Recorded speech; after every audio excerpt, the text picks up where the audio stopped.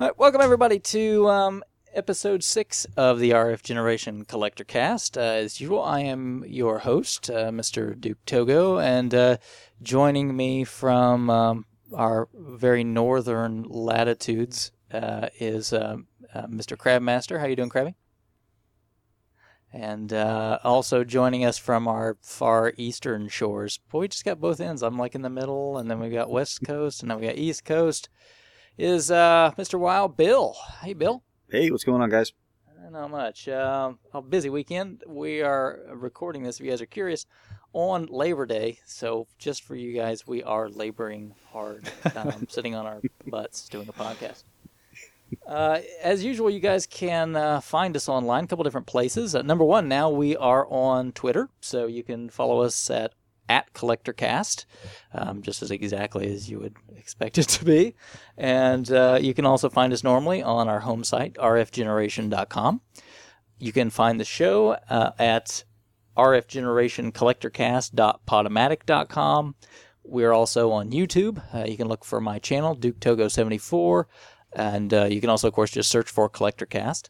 And we're now, as I mentioned last show, on Stitcher Smart Radio. So you can find us there at stitcher.com/RF Generation. Or you can just go to Stitcher and do us a favor, put the promo code RF Generation in when you're downloading that app. That helps kick our traffic up a little bit for the show. We really appreciate it. And all right, well, how you been doing, Krabby? How's it going? Awesome. I mentioned in the past that I wanted to try and get a retro gaming club going up here, and I finally got around to putting up an ad, and I got way more responses than I thought I would right off the bat, so we're going to try and get something going in the next couple of weeks here. Really? So, I mean, do you guys have to break out like the parkas and snowshoes? And I actually did have to turn on the furnace a couple days ago for the first time in a few months. You're kidding me. In August? Oh, it's freezing up here now. Yeah, today, cold.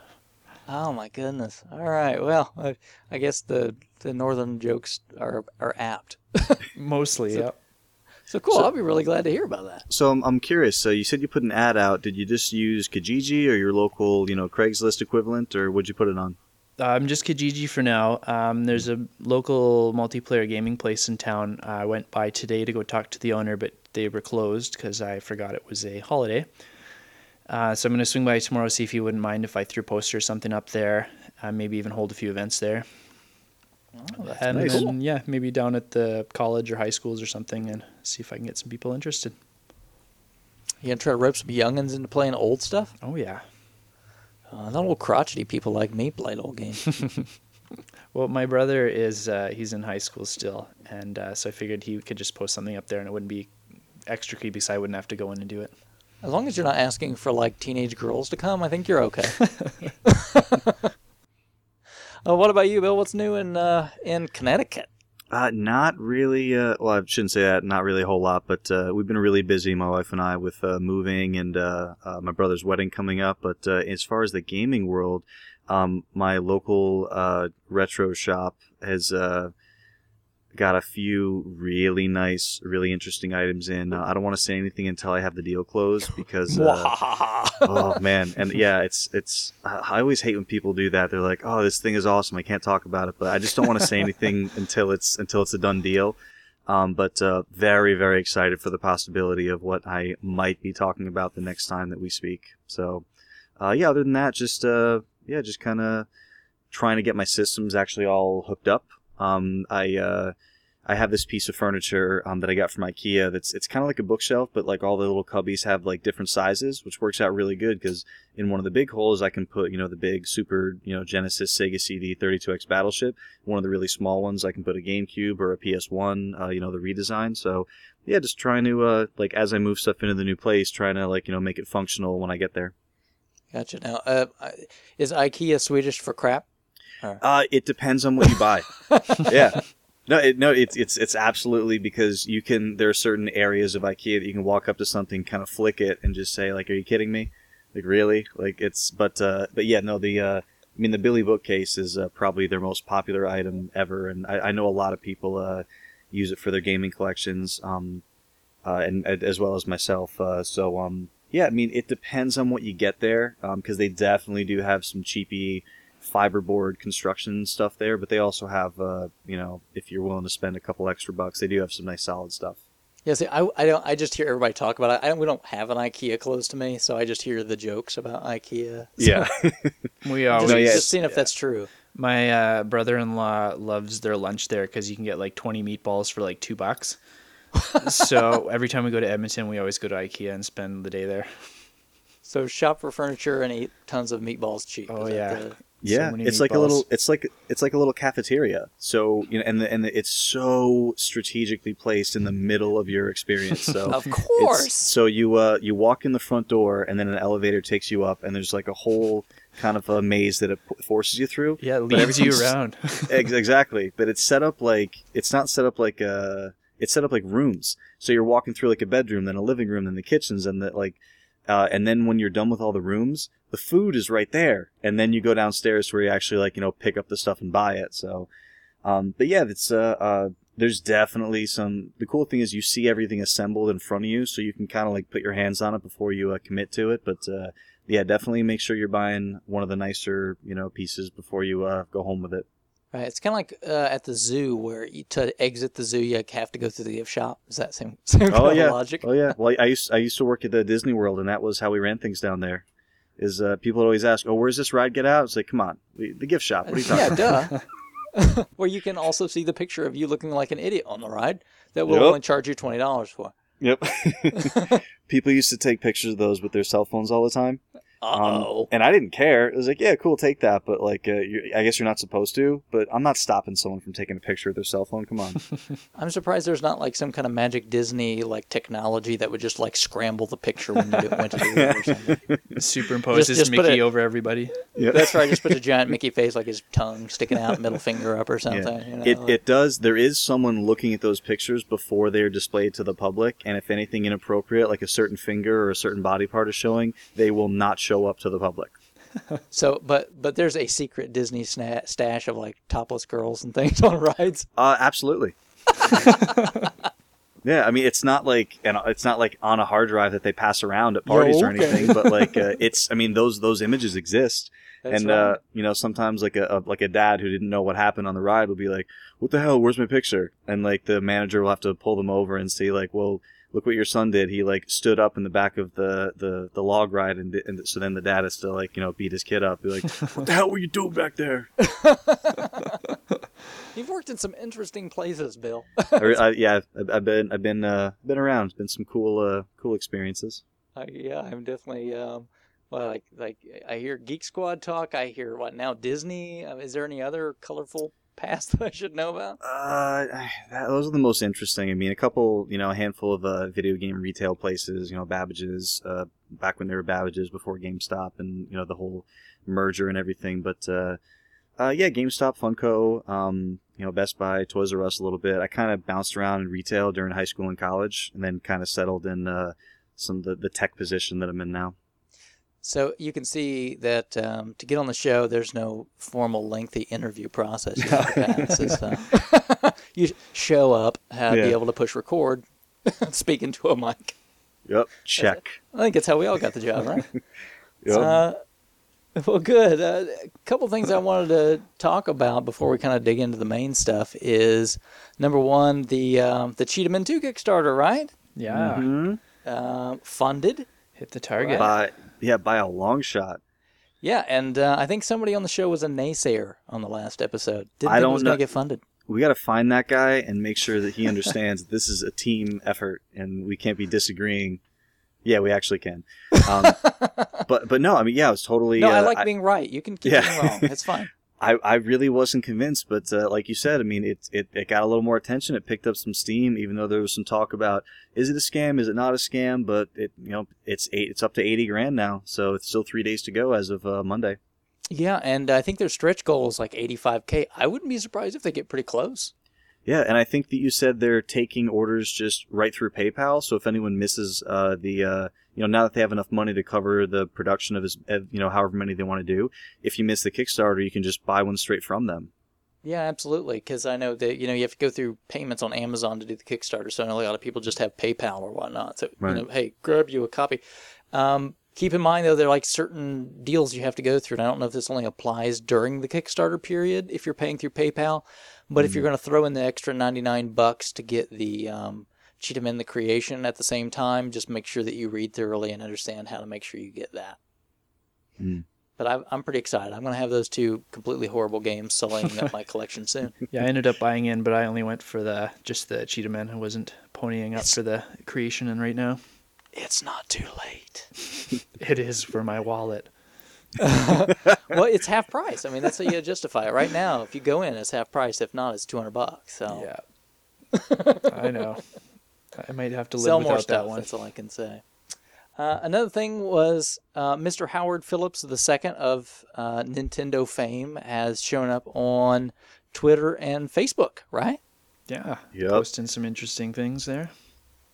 Yeah, if you guys haven't checked out, he's of course, you can just look him up, but he's on Twitter as Game Master H, and then Facebook is Game Master Howard, is that right? Right. Yep. And he's been posting like a lot of his like scans of memorabilia and stuff from like the NES launch time and right around there, and kind of sharing some of the experiences about the time and what went on, and Yep. I mean that's really pretty amazing. I just think it's great how kind of out of nowhere, like I don't know what he was doing, or I mean I can't imagine that there was any kind of legal embargo or anything kind of like making him not able to say any of these things. But it was like a month ago, like late July, he joined Facebook, started chatting with people, and said, "Hey, does anyone want to see some cool stuff?" Everyone said yes, and then he started throwing old Howard and Nestor things, the CES brochure from '86. Back when it was the advanced video system, and it had all these other crazy potential add-ons that I'm not totally convinced they actually had any intention of releasing. I think they just wanted to kind of show some of the prototypes that they were kind of kicking around. But yeah, definitely some really, really cool stuff that lots of Nintendo fans are kind of digging that he's putting up there. Yeah, and I mean, that's the Kickstarter I want to see, is I want someone to make like the AVS. Yeah. You know what I mean? Build that for me. I'm sold. And you could do it. The parts are out. You could just have to buy like some Famicom stuff and just make new cases or shells or whatnot, but forget it. I'd be there day one Kickstarter. I'm there. Didn't Bill mention he would happily fund a Kickstarter for the Nintendo sewing machine so he could finally make that Contra sweater? Oh man. Yeah. I don't know if I think most people have seen the Contra sweater. If you haven't, it's just a Google away, Contra sweater. But my mother-in-law is an expert knitter, sewer, crocheter, all the stitches. She knows them all. Black belt. And she debunked that sweater pretty quickly. She said, yeah, I'm really sorry to tell you this, but it's totally fake. So I wanted her to make me one. So yeah, I would love to knit with power and have the Contra sweater. Yeah, for those of you that haven't seen, check out Howard's stuff, because there was a Nintendo knitting system that went with the NES that he shows the display brochure for. Mm-hmm. What? Yes. I mean, who was sitting around going, knitting? You know what American kids want? They want personalized video game sweaters. How can we get this to work with Rob?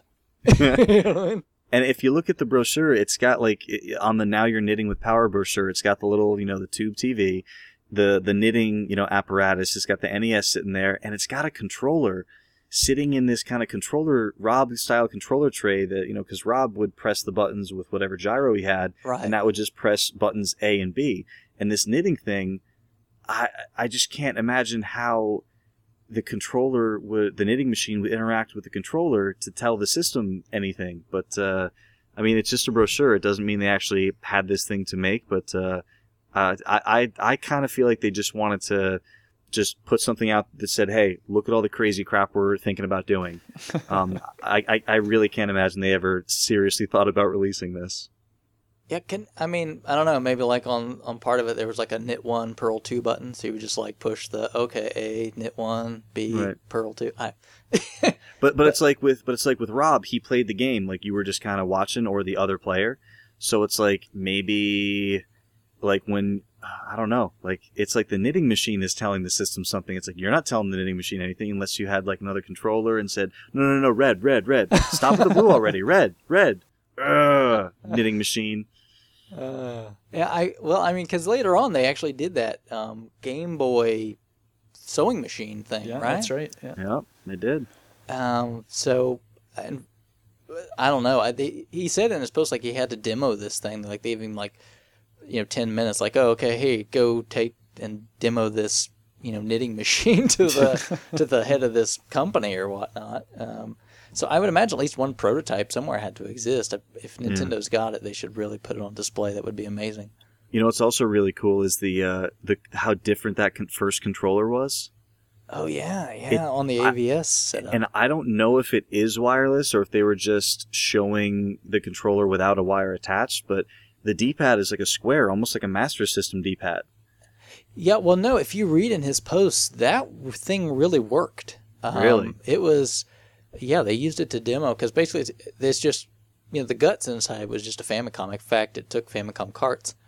But, oh, yeah, I'm reading it now. He's saying that due to that they did work, but they had inconsistent performance. Yeah, because they were infrared, so you had to, like, point them right at the machine, or they wouldn't work, and there'd be lag, and... Yep. Yeah, cool idea, I suppose, but I'm really glad, obviously, that they decided to go away from that. Right. And the Zapper looks pretty cool, too, right? Like this little fold-out kind of, like, future... I mean, it looks cooler than the Zapper. Yeah. And then, the keyboard and the cassette deck to go along with that. So, all right, somebody out there that's adventurous, kickstart that one. I know you'd probably get sued out of existence in about 5 seconds flat by Nintendo, but there's probably like a day one cease and desist or something. So I thought it was pretty cool. And I want to ask a little bit more because I know we kind of started talking about it last time, but I wanted to get an update on the bike situation, Krabby. Well, I've been doing a lot of research lately, trying to find as much as I can on them. I even spent about an hour on the phone with a guy from Life Fitness. They were the people who made the bike part in the kiosk. So I've still got lots of information. I'm waiting on a few phone calls. I'm waiting on a few emails. Waiting on a few private messages. So hopefully for next time I'll have a lot of I've got a lot more info than I had last update, but I'm hoping to get some more before I speak too much on it. Yeah, I didn't realize it was the same company that, I mean, they're still really big in exercise bikes. Yeah, they're a pretty important company in the exercise world. I think they were the first ones that had a computerized display on an exercise bike, and they're still huge. Like the gym that I go to, everything in it, all the treadmills, ellipticals, bikes, they're all Life Fitness brand. So, any update? I mean, did you get them both running fine? I mean, what's going on? One of them is running perfectly fine. The other one has some issues recognizing that someone's pedaling. But while I was on the phone with the Light Fitness guy, he found an old engineering schematic kicking around, so he was helped me troubleshoot it. So I'm pretty sure I know exactly what's wrong with it now.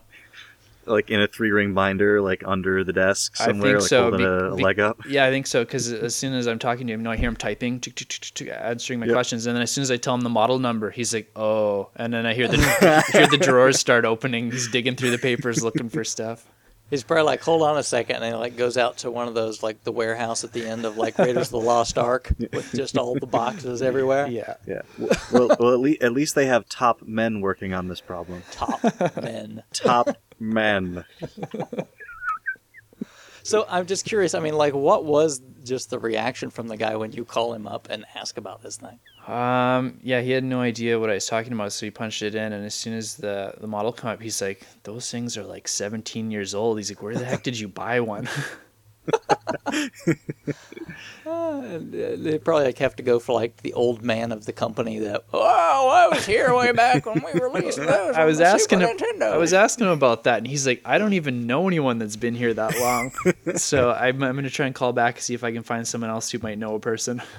All right, now here is your task. Find if there's like an original engineer or somebody that worked on the project, and ask them if they want to come on the show and talk about the bike and the process of that. Do my best. Yeah, because I'm still waiting on a few responses, so I'm hoping I can get someone that knows a bit. As soon as I find someone, I will definitely ask them if they're interested. Yeah, that would be, we could totally geek out on a show. I have no doubt. Any other updates that you guys wanted to talk about?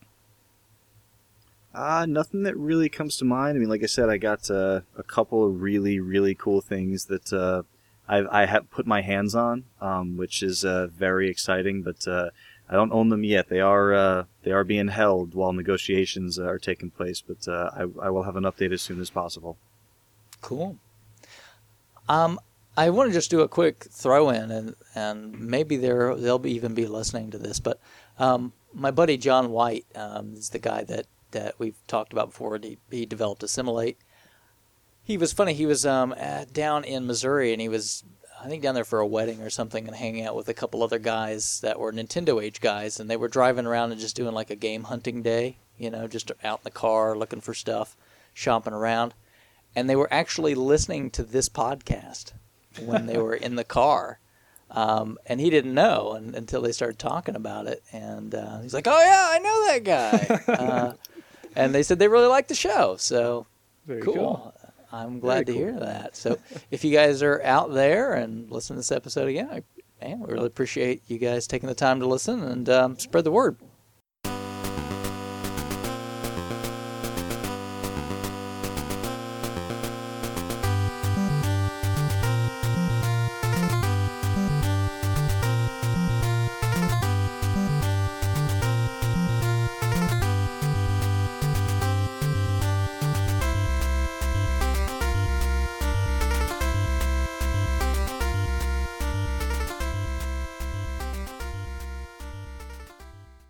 All right, well, let's hop into our next part of the show where we like to talk about some of the finds that people get and post over on rfgeneration.com. So if you ever want to hear your name on the show, which I guess a lot of people are kind of happy when they're like, "Oh, I got to mention." It's like the highlight, yeah. I know. The first episode, I was like, "Come on, I got to be in there, don't I? I got to be in there." Yeah. and let me just interject real quick. We love pictures. Yes. It's great if you can just throw like the name of the game in there, like that's cool. But pictures are fantastic, and I mean, a lot of people just browse through the thread and they stop when they see a picture. So it's pretty simple. I mean, it's the RF Generation, the main site that we get these the small scores thread where we get the info for here. It supports IMG code for images, so just whatever you use in PhotoBucket, Imager, or whatever, just copy that IMG code in there, and you'll be fine. Yeah, it's like eye candy or something, right? It's just it's like, oh. Oh yeah. And it's great when you see. Well, there's a few good groups in here, but one of the lots in here with some Super Nintendo, some Nintendos, some N64, some Genesis, some Sega CD stuff, all complete. When you see it all together like that, it's like, oh, and there's that, oh, and that, and he's got everything. So and everybody seems to like comment on something. Like when somebody puts their picture in, there'll be like one person like, "Oh, that's really cool," and then I'll see something else. I'm like, "No, that's the great part in that lot," or you know what I mean? Yeah. No, and that's one of the things I really love about RF compared with so many other forums is it's just, I mean, I really get the vibe on the site of just like a bunch of cool dudes hanging out talking games. And like almost not as much of a competition as some places, like, oh, that sucks, what I got is better, Right. Yeah. So Noob. I enjoy it. I don't care if you want to put your, hey, I just got an NES with Mario Duck Hunt and Gyromite, man, go for it. It's still cool. I love that stuff. Absolutely. It doesn't have to be stadium events every time. Well, where do you guys want to start out? I mean, there's a lot to choose from. Well, you mentioned that big lot. I think we should start there. Okay, go for it. And so, the lot I was referring to or preluding to, in Rainbows, which I personally think is going to be tough to beat this month for scores of the month, but a really, really, really great lot of complete games, including a handful that, like Duke said, doesn't have to be stadium events every time. It's just a lot of great games, and not necessarily ones that go for like $100 or $200, like Tetris Attack. For some weird reason, I've always loved that game. So it's oddly enough, it's one of the first things that kind of caught my attention on the thread. But you've got Pilot Wings, all the for Super Nintendo, all the Star Wars, Super Star Wars, Empire Jedi, Super Street Fighter 2, Star Fox, Super Metroid, which is fantastic, Mega Man, Zelda, F-Zero, for N64, there's GoldenEye, Star Fox. I mean, it just keeps going. For the NES, there's Darkman, which is not a terribly common one to come across. Metal Mech, which I've never seen before in my one long year of collecting. Castlevania Bloodlines on the Genesis, and two really interesting books. The Digital Press Collector's Guides, which are out of print.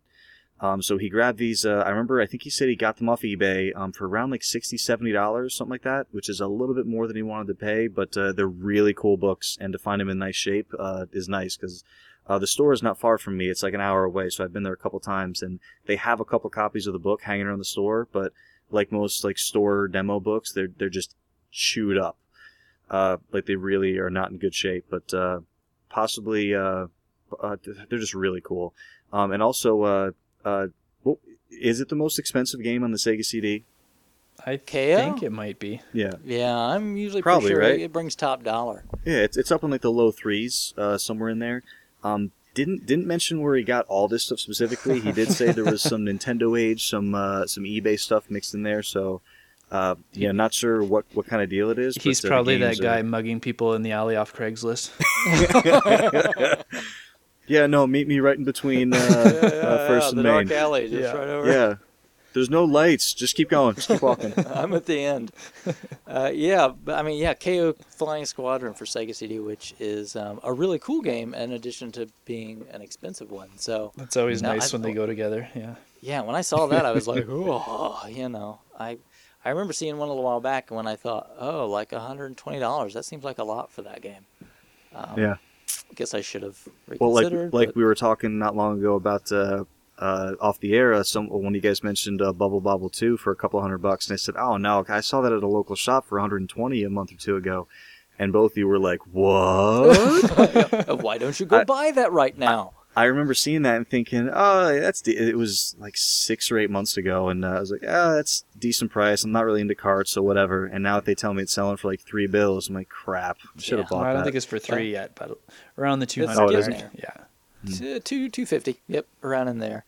Well, I mean, that's just like I keep saying. You know, a couple of years ago, I was in a shop and I turned down a little Samsung for $100. I was like, oh, $100? I mean, I can find that for probably 75.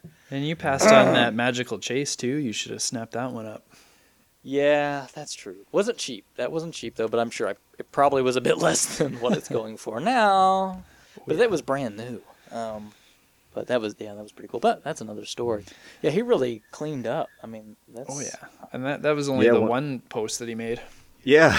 Oh, yeah. Yeah. Not to be confused. That wasn't everything he got in the month. That was like Tuesday. So That was just a Monday for me. then like he grabbed a whole bunch more boxed NES games. Again, like nothing in the $200-$300 range, but just good games. Mario, the Metroid Silver Label, Turtles 3, Adventure Island, Super Pitfall. Just good games. Oh, Super Pit. I don't know if I'd call that a good game. Oh, I'd barely great! call that a game. It's fantastic. How many games out there kill you within 3 seconds? Highlight. For And just no say- reason. Just That you just to can't let see. let you know, hey, this is what kind of experience this is going to be. They don't try to Bend over sugarcoat it. now. Yeah, And don't you have to fool that game in order to beat it? Well, the thing with that game is it's one of those early games where you have to find items that are invisible and you just have to magically jump at the right spot to find. Oh, so DuckTales kind of had that, but those items weren't necessary to finish the game. Yeah, nope, that's Super Pitfall. Oh. It's, just jump everywhere on every pixel and you may find what you need. Oh, and there's one part where there's a bird that has something that you need that you have to touch to get. And for some reason, every other bird in the game kills you. Not that bird. Nice. So why would you ever know to jump into that bird? I don't know. So you're saying they should have called it Super Trial and Error? I don't know what that thing is. I think it actually was a part of some. I'd have to do my research, but if I remember right off the top of my head, it was a part of some other series in Japan. It wasn't a Pitfall thing, and I think they just rebranded it because people understood the word Pitfall over here. And Yeah. I think that's so interesting when that happens, when a game is just being made and they're like, let's make it this. Yonoid. Yep. I love that Yeah. game. I don't know. Let's take this very Japanese game and slap the Domino's pizza guy on it. Yeah, totally random. You guys have kind of skipped over his pretty gigantic find. Oh, I thought we there. were. Well, I thought we were saving the best for last, not skipping Ah. over. Yeah. yeah, I really? figured. Yeah. I mean, anyone who's been on the site knows what's going to win the prize this week. Oh yeah. That's Or right. this That's my month, rather. stuff. My scores Yeah. are going to win. Yeah. No, it's. I'm telling you, your Wipeout 64 probably takes the month. That thing is complete in box, man. Yeah. Almost sealed. It's got the plastic on it, but you can still get the game out. Step off. All right, fine. I did notice that Aroc got a pretty interesting lot. I mean, stuff I'm not too familiar with, but he got some cool stuff, right? Yeah, I don't know old computers very well either, but I probably would have picked it up at that price too. That- Yeah, I mean, Delivered. yeah, a delivered to big his house, Amiga yeah. set. Yeah. He negotiates. It's Oh yeah. It's all like a the Amigas. warehouse. Yeah. Oh, I would like to buy all the Amigas from you. Like, okay, $100? Yeah, okay. Do me a favor, drop that off in my house. Yeah, and it's like, okay, well, we'll bring the moving truck. Yep. You know? Oh yeah, there's And so he many took- boxes there. Yeah, it's Yeah, like he- these old floppies, just boxes unstacked on top of boxes. Yeah. So it's what is it like? It's a handful of Amiga 1000s, Amiga 2000s, the disk drives, thousands of games, and I think that everyone has the same suspicion that Krabby does, is that he's stocking up for next year's submission contest. Yeah, Hmm. unfortunately, he just got a lot of good ammo because I bet you our Amiga section needs a lot of updating. So it's Yeah, gonna be it's not harsh. sure. I mean, big in Europe, but not, so huge here for sure. But, I have to say, honestly, I bet a lot of those are copied floppies, so those don't count. For those of you that may not be as familiar with the site, we have this annual contest. I mean, RF Generation is just a user-supported community. There's no ads. There's all the content that's there is just put in through blood, sweat, and tears of the users. But once a year, we have this big contest to see who can submit the most information into the database to help make it more complete. And it's mostly just usually for, pats on the back. There is a small reward, but it's just for fun. And Last year they had a decent prize. They had $60 and any kind of gaming swag you wanted, and then they gave a free T-shirt to the winner too. yeah, and tell me, boy, you got kind of close, right, Crab? Yeah, I worked as hard as I could, but I got my score halved because I was a staff member, so I couldn't quite put in twice as much as Aorc this time. So he was kind enough though. He'd already won the last 2 years, so he had the T-shirt sent my way instead, and so I've got that at home now. My nice RF Gen shirt. So how did you fix it so he can't beat you again? He got promoted, so he's a staff member too. So now we're on even ground. So even though he's probably got more stuff than me to submit, I'm just hoping I have more time than him. There you go. So we'll probably spend some time talking about the whole submission process on another time or later show. But just would you say that most of your submissions are images or game or modifications? Like, what's the bulk of what you submit? This last time it was definitely in-game images, but prior Okay. to that it was mostly scans and edits. Okay. So you'll load up a game in an emulator, snap a appropriate screenshot, and No, submit no, that? no, no. You Emulator, just said the no wrong way. word. Well, that's what I wanted to clarify Yeah. because there was some confusion about that. Everything that I've uploaded has been captured off the actual hardware. Very nice. We don't do emulator. Yeah. And that's one thing. If you guys are new and you do decide to stop into RF Gen, just don't ask the question that makes everyone cringe. Is like, is it cool if I document all the ROMs I have somewhere? That All of my ROMs are stored on EEPROM chips inside plastic carts. I purchased them inside magical cartridges that fit in a machine. All right, so how I heard Aorc from Krabby. How would you go about pronouncing that name, though, Bill? Well, Aorc, Airgites. Is there? I mean, I hope he's not going to get too mad at me. But we were trying to. We're looking at it, trying to figure out Aorc, Aroc, Realtor. Realtor, Airgites, and I also, to be honest, I mean, I'm fairly active in the forums, like whether it's small scores or even if I don't post every day, I'm reading stuff every day, and I once Airgites won the submission contest like last year. I was like, oh, I feel bad. I'm not familiar with this user, and I looked up his profile. It doesn't really post all that often, but man, is he a submission machine? Oh yeah, that's all he does. He just hides in the bushes until submission contests, and then he just pounces all over everyone. Yeah, and then he's like 1,000 posts. I think he probably spends his whole time, like the rest of the year, like just building some script to like just do massive submissions, and he has it all through the year. So he just has this button, just this big red launch button, where he just hits it. Let it begin. Yeah.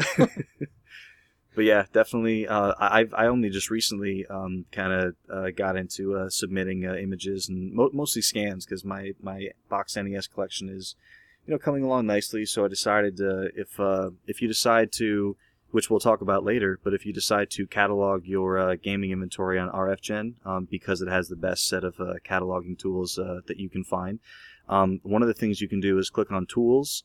And then you can click on Find Missing Images, and it'll actually show you a list of all the games you have versus all of the scans and screenshots that the site is missing. So I decided to, make that list, export it to an Excel file, and then just kind of go right down the list, scanning my games in for the database. Good man, good man. Yeah, mine is usually like, I add games in pretty fairly regularly, scans a bit, and then like do a lot of variation tie-ins, so saying that this game is the same as this other foreign version and whatnot, so it's easy to kind of keep track of that stuff. Mostly NES stuff. I don't, a lot of the others I don't as much, but definitely cool stuff. I'm going to take a stab though. I'm going to guess that the name is actually Eric. Maybe his name is Eric. Yeah, that's the first time when you just said it. It kind of clicks. It's kind of like when someone on the forum the other day. We have a member, it's a kid dash the letter A. Uh-huh. So it's Kid A, and I never looked at his avatar, like his profile picture, and it's a cat. And then I realized, oh, Kid A. Yeah. So, yeah, because I wasn't paying attention. Thanks for putting that together for me just now. Oh, really? Yep. It's Krabby, so it's kind of like Blickleblisked. Yeah, that's one of my favorites. Hey, everyone. No, I think like my wife walks in the room and she was like, "Oh, Black Label Skate, yeah, that's a cool guy." Yeah. No, everyone Krabby's knows that. Blickleblisk. Yep. Oh yeah, I love Blickleblisk. Is great post. All right, so I guess we should finish off in Rainbows with this huge, awesome local find. The Sega display case for $100. That thing is beautiful. I would have paid several times that. Which he is in the process of moving to my house, right? Right in Rainbows. That thing. Yeah, it's like the whole big store with the black, with the Sega, and like the lights built in, right? Yep. Like the interior, like the fluorescent display bulbs or whatever with like the sliding glass. He said the lady that he bought it off of just wanted the money to go towards a new jewelry case because apparently she didn't want it as a game-themed jewelry case. A rough life that he had to take it off her hands, right? He probably could have got a better deal if he just found her a nice cheap jewelry case and just swapped her. Yeah. I would think go to Home Goods, pick up some for $30, trade. Yeah, I got this great. Or just go to an estate sale. I think he should have just convinced her to start etching Sonic into all her jewelry. Oh man, yeah, but definitely. We talked about it off air, but this is the kind of thing that if it even did hit the market. If it's not anywhere close to you, you're gonna double or triple your purchase cost on freight, and that means someone knows what they have, so it's probably gonna be $200-300 to start with. So, the only way you're gonna find something like this at that price is exactly how we found it locally, and just see something, pounce on it, and a fantastic, really cool, unique piece to add to the library. Definitely. Yeah, I'm waiting for my massive World of Nintendo stumble at some point in time, but I'll probably keep waiting. One day, yeah. I think half of us are waiting for that cabinet. Yep. It'll be right there with buried in the pile with some stadium events, Cheetahman 2. And, yeah. They'll find the warehouse of World of Nintendo cabinets one day, and everyone will have one. All right. So I think, wow, is there anything else that we missed that he got? That's a lot. He really cleaned up this month. Yeah, I mean there might have been. It's we went through picked out some of the cooler things, but yeah, he's definitely going for gold right now. Yeah, Yep. congrats. And our old buddy, the Power Glove Master, Red McKnight, he grabbed some stuff this month, right? Yeah, new system. Well, yeah. I'm a little jealous of. Really? Yeah, I've only ever seen it in a kiosk. I think Digital Press is where I was, and they have a Jaguar kiosk with the Jaguar CD right up on top. Yeah, he got the Jaguar and the CD all together, right? Yep. I saw once, but I think it was in a men's room. I think I sat on it. Now that you mention it, it is kind of shaped kind of funny. Yeah, I don't know if they were just trying to. That's like some kind of innuendo to the customer, like, "Hey, this is a piece of crap." You know what I mean, we even made it look like a toilet. I mean, I'm a 32X guy, as most people who've listened to the show or talked to me know. And you think 32X had a small library? Jaguar CD had like 6 or 7 games come out for it, something like that, plus some demos. Yeah. So if you want an easy thing to complete, Yeah, I'm not gonna say it's cheap. But yeah, the thing is, the system costs money, but most of the games, I did a little bit of research, and was it like Myst, Blue Lightning, a handful of others? They're like $5-10. It's really not that bad. It's because hardly anyone has a working Jaguar CD. Yeah, didn't you say even the ones that are like in good working order don't work? They have a horrendous failure rate on Yeah. those things. It's very difficult to actually find them working and keep them working. I think if you guys go out there, whatever you think about him, but the guy that does the Angry Video Game Nerd stuff did a Jaguar, kind of overview, and he talked about Jaguar CD, but he couldn't really show the Jaguar CD because he bought 2 of them on eBay, $250 a piece, couldn't get either one to work.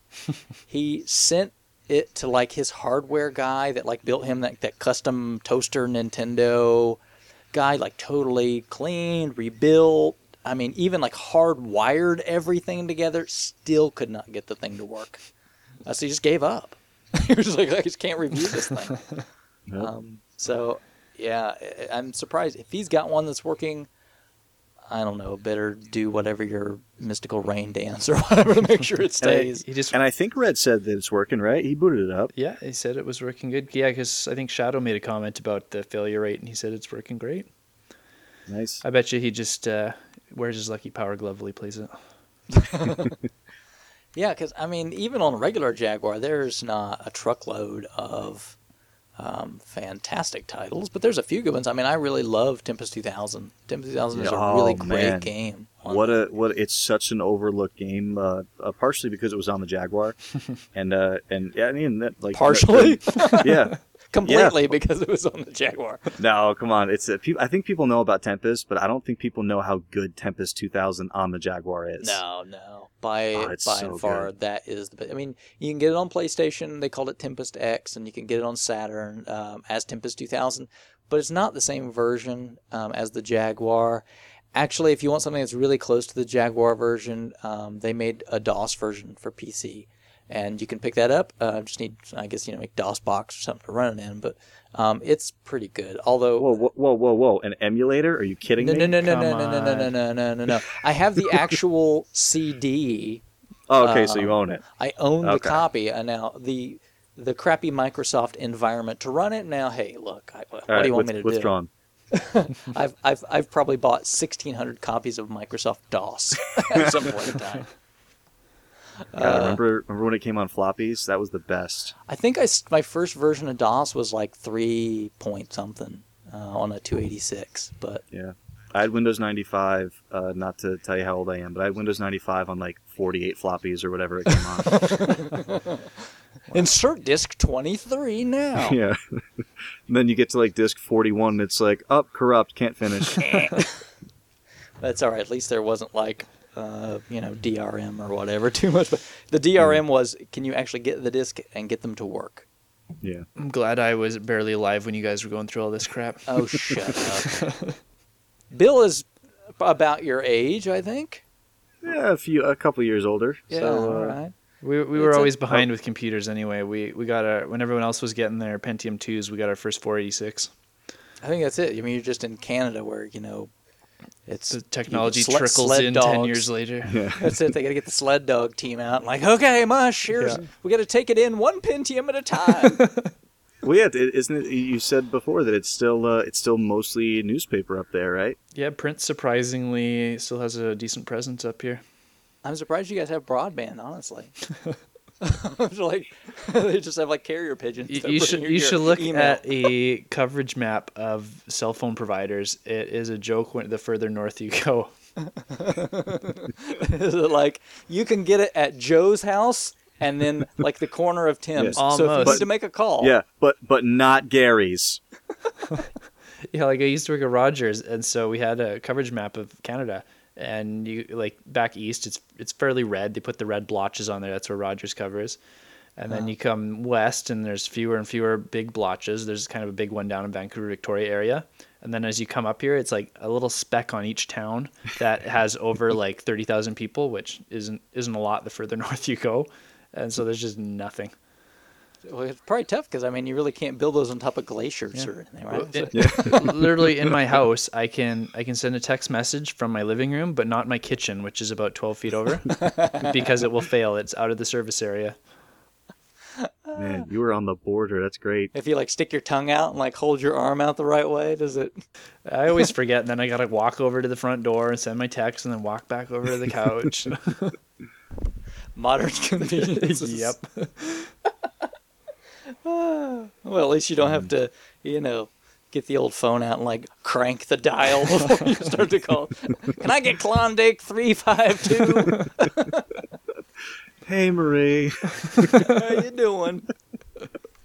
Oh man. All right. So, Okay. so I know we've talked about In Rainbows is amazing killer, most likely on the expensive side fines, but is there a better $10 fine this month than A-Hub's Famicom Game Boy Micro? No. Nope. Yeah, I don't think That's- so. That's the correct answer. Correct answer is no. There's not a better $10 fine than. Oh man, what would you pay for this? I would pay $50 for that. Easy. Yeah. Sounds about right. Yep. I love that because in the Famicom color with the little gold faceplate. I mean, it looks just like a controller. Yeah. Do you And- think there was a limited edition controller 2 version?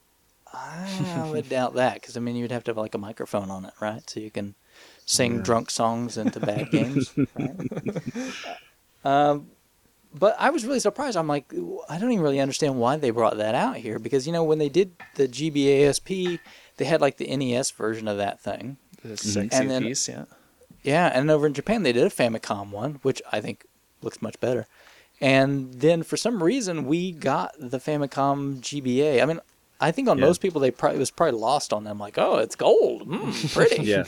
It might have been one of those super rare instances where a whole bunch of people, said something, and Nintendo was like, "Well, we got a few extra boxes of them. Like, yeah, let's send them over." Yeah, 'Cause that I think never that's probably happens. it. They were probably just like, America has a shortage. We need a few more cases sent over. Like, oh, we don't have any more. Ship these.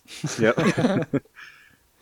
Yeah, I mean, the Micro really didn't do very well at retail, but No, people yeah, I mean, loved them. most people yeah, loved most them. people I know bought them on clearance.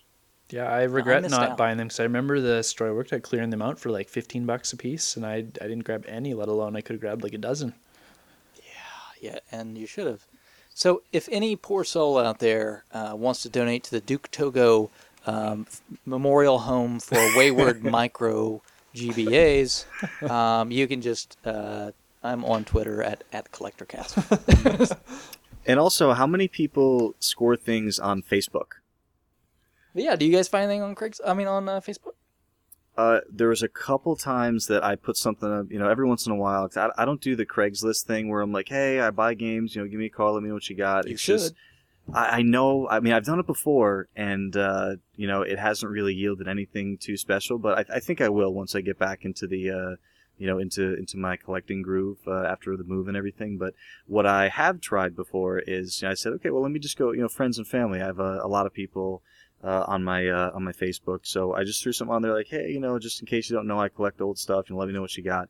And I have found a few cool things that way, but more often than not, I'll find a person who says, oh, my buddy or my friend, or I know a guy who knows a guy who has some stuff. So I won't always get something directly off Facebook, but indirectly, I definitely get leads off of it. Oh yeah, I mean, what about you, Crab? Do you try to use that at all, or just anti-Facebook? I know like Facebook, but my wife, she loves it, and there's some like moms and tots group she belongs to, so they trade kids' toys and stuff like that around. And she's asked a few times if anyone has any old video game stuff, and once in a while, like a Super Nintendo will pop up on there. But I've never actually gone to get anything off there because it's usually just the basic sets. Nothing interesting. I've gotten a couple of free DS Lites that way. Nice. Free. Those aren't yeah, that old same yet. thing. You think people would want No. at least $10 for them? It was my wife, same sort of thing. She's like on a parenting moms group, Yeah. and we were looking for something for the kids, and she just said, "Hey, is anybody getting rid of any?" And there was a lady who said, "Yeah, sure. So I've got a couple. You can just have them." Nice. Yeah. So it was really cool. So the girls get to play with that, and saves me some money. Okay, so I think that would be kind of one of my things. I think is a pretty cool score, but we also had some nice stuff from Retro Rage this month, right? Yeah, that's again on the theme of not probably breaking the bank and anything, but just a lot of really really good carts. Nothing super Pitfall good, but still Nothing is still super good. Pitfall good. Thankfully. And he caught your attention with his Yellow Label Metroid. Mm-hmm. Yeah. But unfortunately, that one's sticking around. I think if I remember correctly, he does a pickup for a local like charity shop. Yeah, Valley Village, I think. Yeah, right. Yeah. So he does a lot of the pickup of donations that people either can't bring themselves or they just call and they have a service that picks up. So it just Zelda, Mega Man 2, just like a bunch of cool carts. He is on the 32X team, I'm happy to say, with his Corpse Killer that he grabbed. And I actually sent him a message on some potential 32X stuff. So, yeah, always nice to have another obscure 32X guy out in the field working for me. Yeah, okay. Now, I just want to share from my other day 32X experience. I've had a 32X for a long time, and then I had another one that I was just want to make sure it worked and everything before I sold it. And so I, first off, like, okay, well, I'll just pop the one I've got out, pop the other one in, plug it in, just make sure it works. And does it work? Well, of course it doesn't, right? And but it, the pass through and everything else is great. It's like, all right, no problem. So then I'm like, okay, well, just to make sure it's not the cartridge, I'll pop mine and swap that back over and just make sure that works. And yeah, that's not working either. So these things, if you don't know, are notorious for, like, there's these stupid little ribbon connectors that connect two boards inside of there. And then, like, through some magic power that, I don't know, Zeus isn't looking the right direction that day, they just won't work. But if you just, like, unseat them and plug them back in, voila, magically your 32X is alive again. Yeah. Turning it off and turning it back on fixes 99% of any tech problem. No, this is unplug. Tear the whole thing apart with its 6 pounds of shielding and 20 million screws that don't need to be in there because of poor design. And you knew the poor design was so bad because they've, like, taken pieces of, like, tape and stuff and, like, stuck it in places to cover potential spots where the plates could ground some wires. And then after you get all that off, then you can take these really annoying little cheapy ribbon cables out of their sockets, put them back into sockets, reassemble it, and magically it works. Do you know how they addressed all of these design issues? By stop making it? With the unreleased Sega Neptune. Oh. Speaking of Kickstarters that we wish would happen. That some of us wish would happen. I'm really okay. I own probably 3 or 4 32X games, and although I will say I just picked up Mortal Kombat 2 for 32X the other day for like a couple bucks, and I plugged it in. That was kind of my test cartridge. Yep. It's really, I mean, for what it is, pretty good. I'm like, wow, it's like the Super Nintendo finally made it over to the Sega. Yeah, I think it's the best home version of that game. Oh, I would have to say the Saturn version, I think, is better, but I would have to say the Saturn version would be great without loading times, but I can't tell the difference in the visuals on the 27-inch tube. But yeah, I mean they're extremely similar.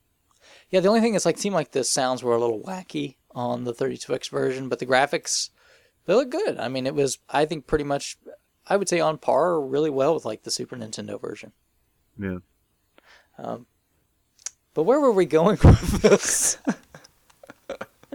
I I'm think sorry we were that I just talking about crapped on the Air Raw. 32X for like 10 minutes. Let's bring it back to Duke's scores. What did he find this month? Oh, what did I find this? Besides your epic Wipeout show stealing score. Yeah. Okay, well, I found Wipeout 64 and Mortal Kombat 2 for the 32X. If anyone goes to page 430 in the small scores thread, we want Duke has demonstrated what you never do in a thread, and that's delete the image on PhotoBucket that exists in a post somewhere. I picked this one up at a local store. Sorry. You know, but do you know why I deleted that? Because it you was for sold it? someone else. It was for someone else. So now it's their small score that they can share. Yeah. So now did you give them the link to the image? No, they take their own pictures. Yes, I do that. So what was in the picture that once was? Well, let's see. A few things that I got. I think probably in that picture really was a copy of Power Blade 2 that I picked up that went out to Single Banana on the forums. I found that at a good price, and the cart was really clean, played great. I know he'd been watching for that one, was on his list. So I grabbed that, and I'm going to guess that's probably what was in that picture. But it's his now. He can take his own pictures if he likes. You got it for a good price. Okay. Didn't the person basically pay you to take it? Like, that was cheap, man.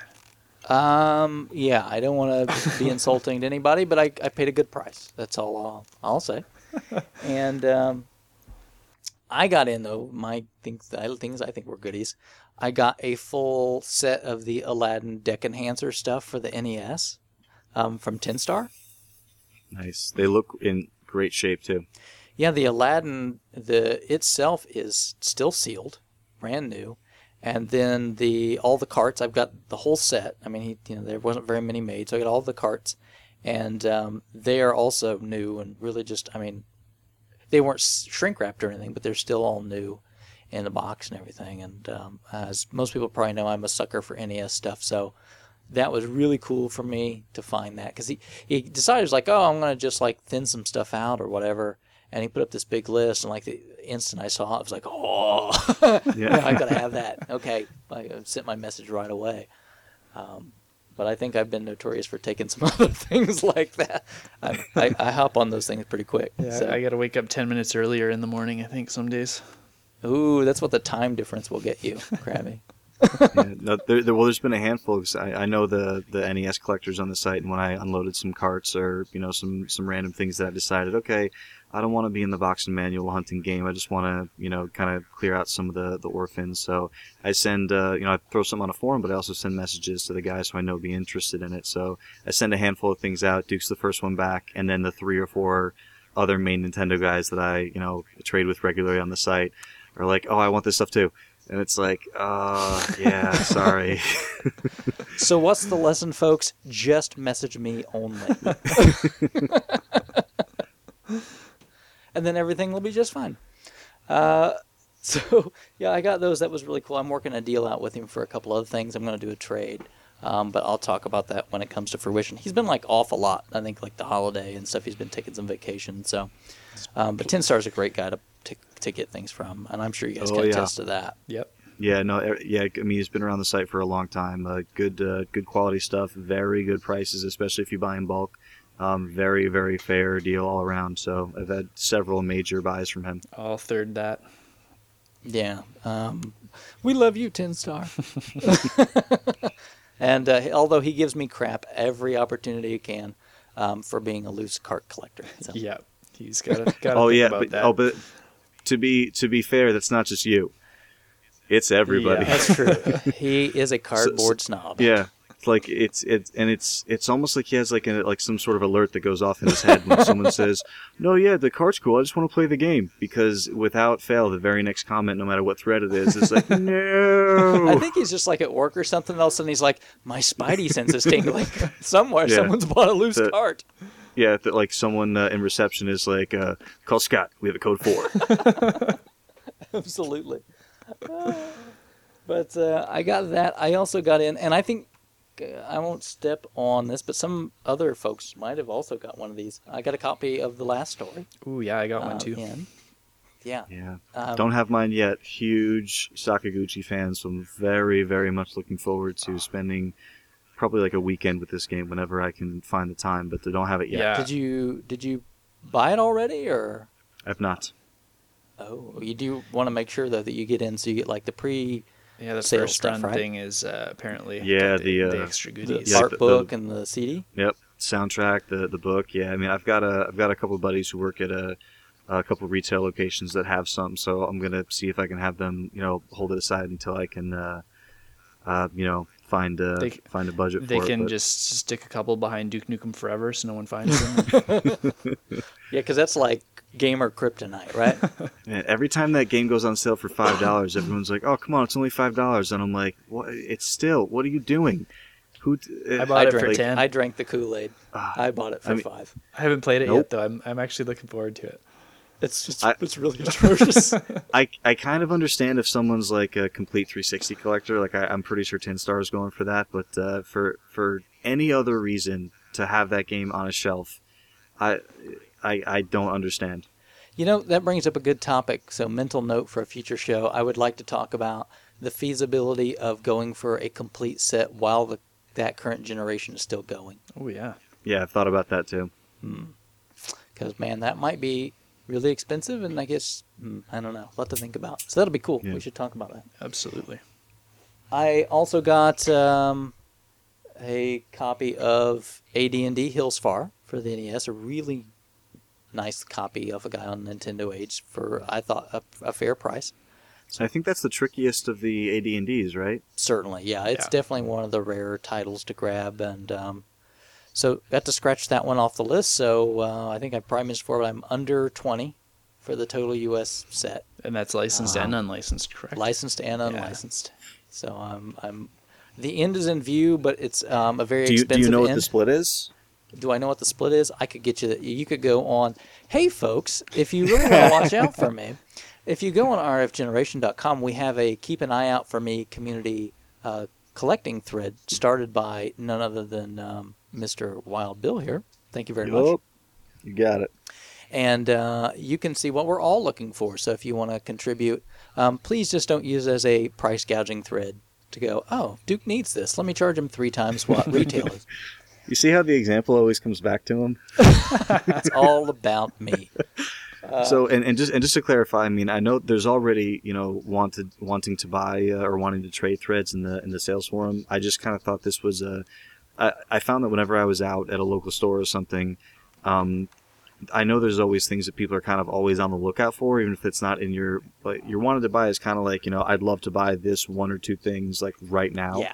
But if it's like a general category or genre or certain subset you're looking for, I just thought the thread would be nice because when I go into a store, I pull the thread up and I kind of just go down the list and see if I see anything that anyone's actively kind of always on the lookout for. And we've had some a handful of good trades come of it, so I'm glad it's working out. Yeah, I've had a couple things come into me, and I've hooked up Rich with several, and Oh, he's been plugging away hardcore for me, so maybe next podcast I'll have a huge box in the mail from him from that thread. yeah, he's probably needs the money because he's been buying. I've been finding some hard to get carts for him. So, I'll But- replenish them so he can buy more from you. Don't worry. well, it's not usually for me. I'm finding them locally, and his list is getting low. I mean, he's getting down to some of the harder ones, but Yep. he's still got a few that are not crazy to find. But a lot of things are just not ridiculously cheap anymore either. But I've paid my penance in some of that stuff so I can pass along when I find them. I also, today, as a matter of fact, in my day of running, I went to, I know I really pick on the place, so I'm going to have to do my, I'll eat a little crow for a minute. But GameStop. I went to GameStop today, and I did the trade-in for the 3DS XL. So I traded in my regular 3DS, got the XL. Did they have a special where you get like extra trading credit? Yeah. So, I mean, I'll be honest. That's usually the only time that I'll even bother is when they give you like additional money for something. What the deal is, and I think it's still going on for maybe another week or two, so maybe by the time show's out, still if you still want to squeak in, you can. But they've advertised; it's in their advertisements. They will give you $100 towards an XL for a regular 3DS, and I bought my regular 3DS in box with like Mario Land for $100. So you got to keep a game and upgrade. Nice. And I got to keep the box with everything in it. All they really wanted was the 3DS and the cord. Nice. So that way, if I ever come across another cheap black 3DS, I've got another complete set. Sweet. So yeah, I upgraded to that. Let me just tell you though, not a painless transfer process to get your stuff over from one machine to another. Right. Yeah. Because you had all the ambassador stuff. So we were talking off the air that even though they wirelessly connect to each other, and when I did this, I don't remember it taking that long. I just did it upstairs in my home, like I had both of them in the house. But you did it in the store, and you said that it took a long time. Well, actually, this is the whole thing.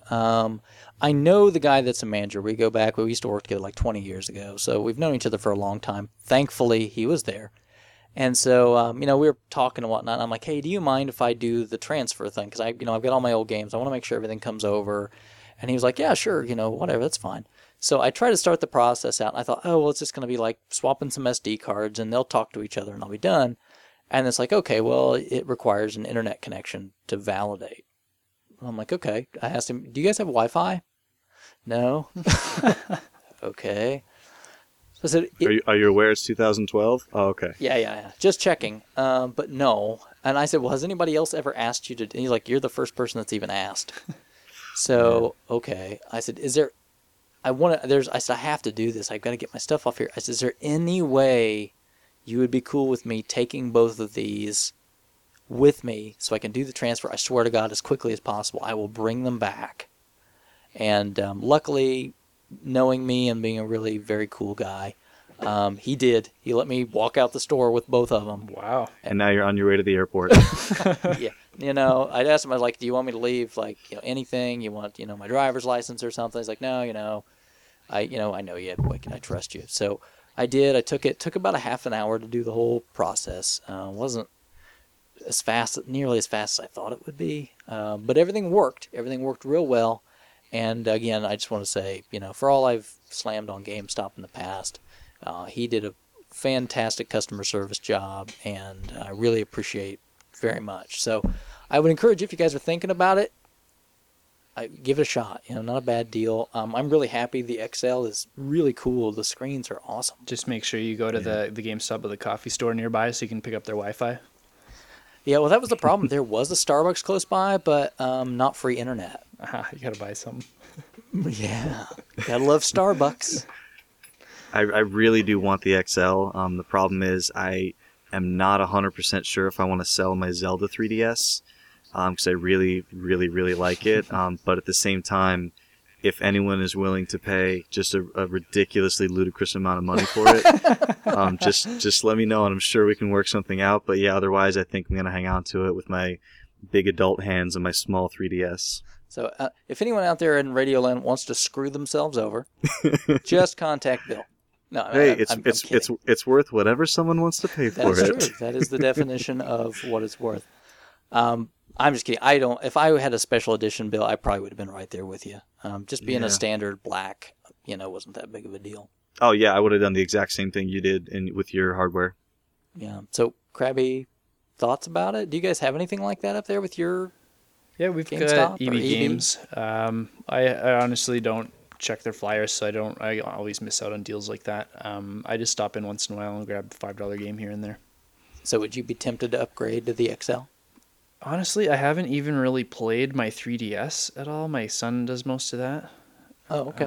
I've maybe put an hour and a half into it. I haven't even tested out all the games we have for it. Oh, wow. I've been really happy with the 3DS. I know it got a lot of flack and stuff, but I've been really happy with it. So I'm not upset with it, and then we've got some games that I want to try. It's just hard to pry myself away from my NES. Oh, 3D Land is so good. Mario 3D Land. Yeah. Also, real quick, Krabby, just because you said you never see what these deals are, I'm just checking the flyer out now, and Skylanders figures are buy two get one free. Whoa! Oh, you're gonna bankrupt me. I'm gonna have to stock up for Christmas now for my kid. Stuff his stocking full of Skylanders. There you go. Go find whatever the Charizard equivalent is in Skylanders. Sunburn. Yeah, I picked up. I think one of the things that I got was like I got a DS game. Was it's whatever the DS version of like Secret of Mana, but I don't remember what it is. It's something of Mana. Legend of? No, that's the I PlayStation don't- one. Dawn of Anyway. Mana. I don't know. Prophecy. Again, I don't know. It's in the other room. I picked it up today. It was $8 complete. Action 52 of Mana. Now I would play that. Cheetah Men of Mana. Oh, That's what I'm waiting for. So, Krabby, as soon as you get your Cheetah Men 2, I want to see your video on YouTube yeah? of your completion. you can probably. Zombie Nation of Mana. Now, Krabby's played through Zombie Nation, right? Yeah, Yeah. that's old news. I don't know. I think that's probably most of the big Well, stuff. you better send me your Cheetah Man. I don't know if I want to open mine. I will sell Well- you. I will sell you the cardboard at a ridiculous price. How's that?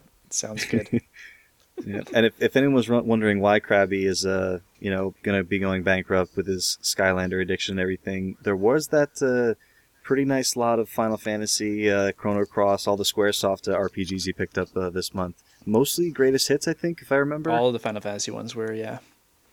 Yeah. I finally got to go on a good hunt. I usually just go down the same 2 blocks because there's like 7 stores I can hit, so it's convenient. And I've been ignoring some of the fringe stores for a while. So got the family together and went for a little road trip the other day around town.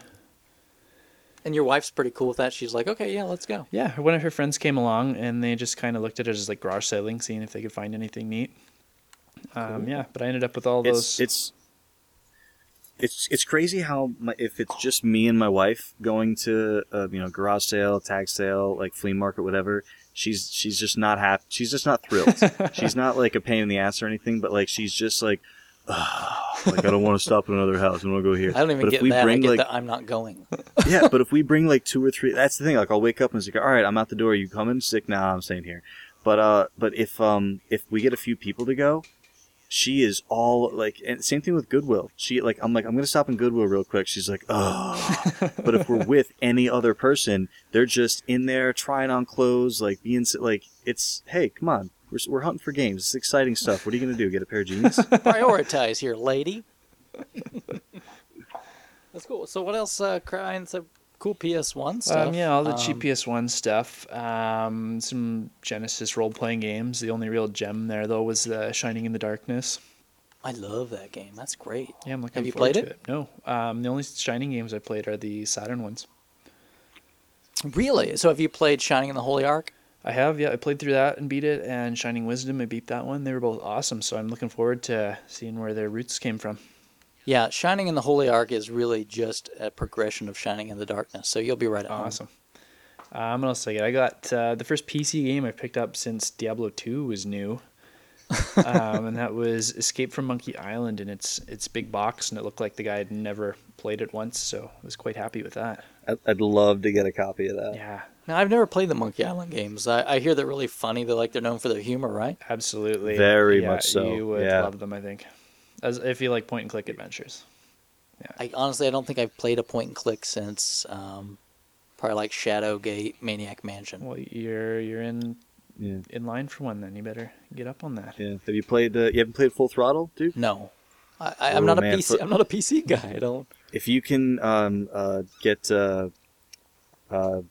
think it's called Scum, SCUMM. It's the What are you calling emulate. me? It's the program designed specifically for those type of graphic adventure games. It actually stands for script. What is it? Script creation utility for Maniac Mansion. It's like the programming language that they use for those types of games. Okay. So if you once you own the game, obviously that's how you can run it on modern machines. So it's really, really a cool way to be able to play some of the old stuff that's not available on good old games and certain things like that. But again, that's only if you're into point and clicks or want to play a PC game. So I could download this like engine for the Mac and then put the regular PC game in and it would play? That's actually a really good question. My wife has a Mac, so I can definitely try that out and get a report back for the next show. That would be wonderful. I'd be interested. But yeah, I mean, being a Mac guy, and I have to work with Windows at work because I have to, and I'm just not a fan. Let's just say no one's perfect. That's hey. What else, Krabby? I know that's not all you got. Well, I got that last story we mentioned. And when I was at the same stores, we hit one store. I didn't end up buying anything, but he had just one of those old, pocket guides, cool games that came out for the N64 in 1999 type books. And I asked the guy what he wanted for it, and he just recognized me from one of their other stores. He says, "Oh, you buy enough from us, you can just have it for free." So it's always cool to have those kind of connections. That. Yeah. He said, "I know you from that podcast, right?" Yeah, it's the Collector Cast guy. Yeah. Yeah. He said, "Wait a minute, are you the Crabmaster?" He heard my beautiful voice from across the store behind everything, and he had to come and see who it was. He saw the Feelin' Crabby shirt, and he just knew. So I didn't say free. I did have to post her picture and give him an autograph. If I had a nickel. I'm waiting for that day. So if anybody wants to invite me to a con, and they want to pay the bill, I am so there. It's a little bit off topic, and you can edit out later if you want to. But I was an extra in a movie when I was like 12 or 13 or something like that. What kind of movie are we talking about, Bill? It was a legitimate film. It was it's called Sleepers. Really? It was in like 1994, I think it was. Like De Niro, Kevin Bacon. Really?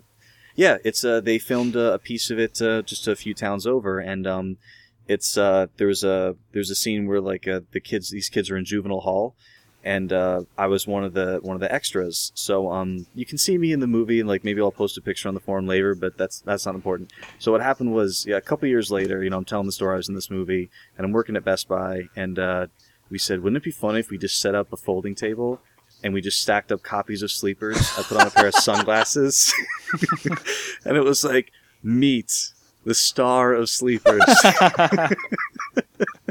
So I was autographing. People were walking in, and I'll tell you, like, we Americans, we're stupid people by and large. So if you just put a pair of sunglasses on someone and sit them at the table and put like a handler around them, people were lining up. So how many women's chests did you get to sign? Oh man, if I had a nickel. So that was a fun little awesome story. That was my only fake celebrity story. Well, I have none. The closest thing I've got to that is I got to eat in the casino from Reindeer Games last month. It's all downhill. Is that a prize? I don't. They filmed a couple movies up here before, so there's landmarks around town from these movies. But nice. It's really kind of sad. I live in Indiana, and the movie Hoosiers was about us. Ooh.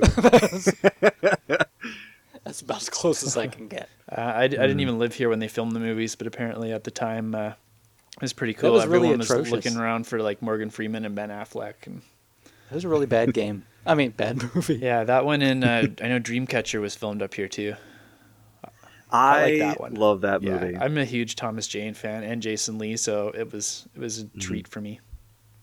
Yeah, I love that movie. A lot of people gave it crap, but I loved it. So, Bill, did you get to meet like Kevin Bacon or anybody?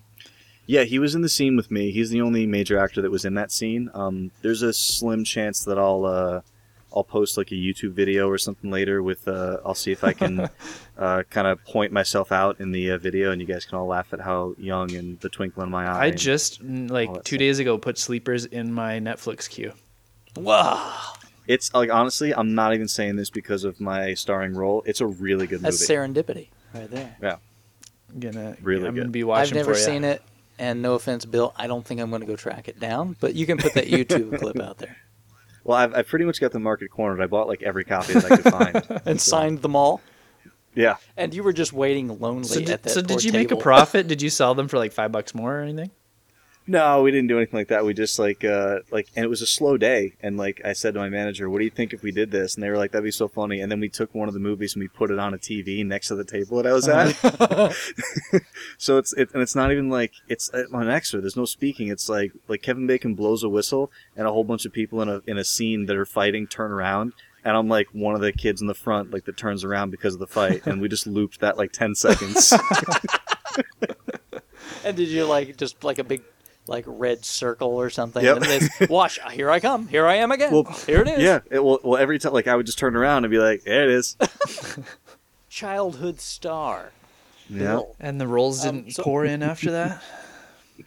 You know what? It's there's lots of offers, but you really have to like the material. So what are the residuals Never found the right on a script. movie like that?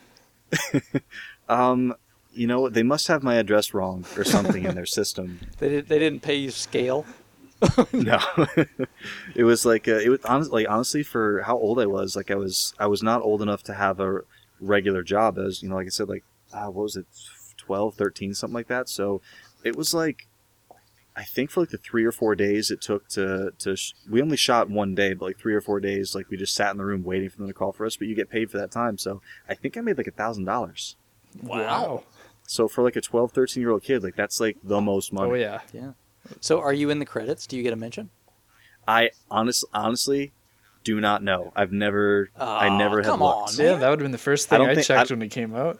I don't think extra. No, well, the first thing you do is see. Can you see my face? Can you see my face? Can you see my face? Uh-huh. But yeah, I've once I saw my face, I was like, all right, I don't need to see the name because you can see my face. All right, here's the thing. What if you get I horribly expect- disfigured soon? Then you'll... I expect you to go immediately after tonight and set up your IMDb page. I should right next to. Well, my uncle's an Yeah, you actor, mentioned so that. he'd call me up and he'd say, "What are you trying to steal my gig?" You never know. It could lead to a very lucrative career in terrible late night infomercials. I think that ShamWow guy's doing pretty good. Yeah. Too bad the OxyClean guy isn't. All right, so back to the topic at hand. Oh yeah, video games, right? Right, some show about something. I don't know, microphones. What else do we got out there? I know, Bill, did anything I this month? got that one in television thing left to mention here. Oh, okay. Don't let me step on you. I'm sorry. No worries. So last thing I grabbed this month was another thing off Kijiji, which I haven't picked up anything off there for a couple months, so it was nice to see some activity again. But I went and picked up an Intellivision lot from a guy, and he had a few other lots posted. He had a Genesis one and some plug and play type stuff. But my other buddy in town, who's a collector, he was kind of peeved that I beat him to this Intellivision one. And then when the guy posted his Genesis one, he beat me to that one, so it kind of broke even. So what all did you get in the Intellivision stuff? I got the Intellivision system, Intellivision 2 system, 2 of the voice modules, one of them boxed, and then 30 games. All of them were complete and boxed with their inlays except for 2 of them, and they were in really good shape. So the voice game, did you get B-17 Bomber? I did, and that's actually the first game I plugged in with it, just because it was alphabetically the first one in the thing, so I had to try out the voice module. So do you love at the beginning where it's like, Mattel Electronics presents B-17 Bomber? It was delightful. I can't wait to try out the other ones too, see if Bomb Squad's is entertaining sounding. It isn't. No, that's the gem there. That is the one and only gem. If anyone can actually figure out what on earth Bomb Squad is about, I would like to know. I plugged it in. I didn't have the module in just to see what it was doing, and I couldn't figure it out. I'm gonna have to read the manual there. There's a lot of blinky things, and there's a timer. I could move some scissors down a little bit, but only down and up. I couldn't move them left and right. So. It looks very complex, but I think maybe ahead of its time.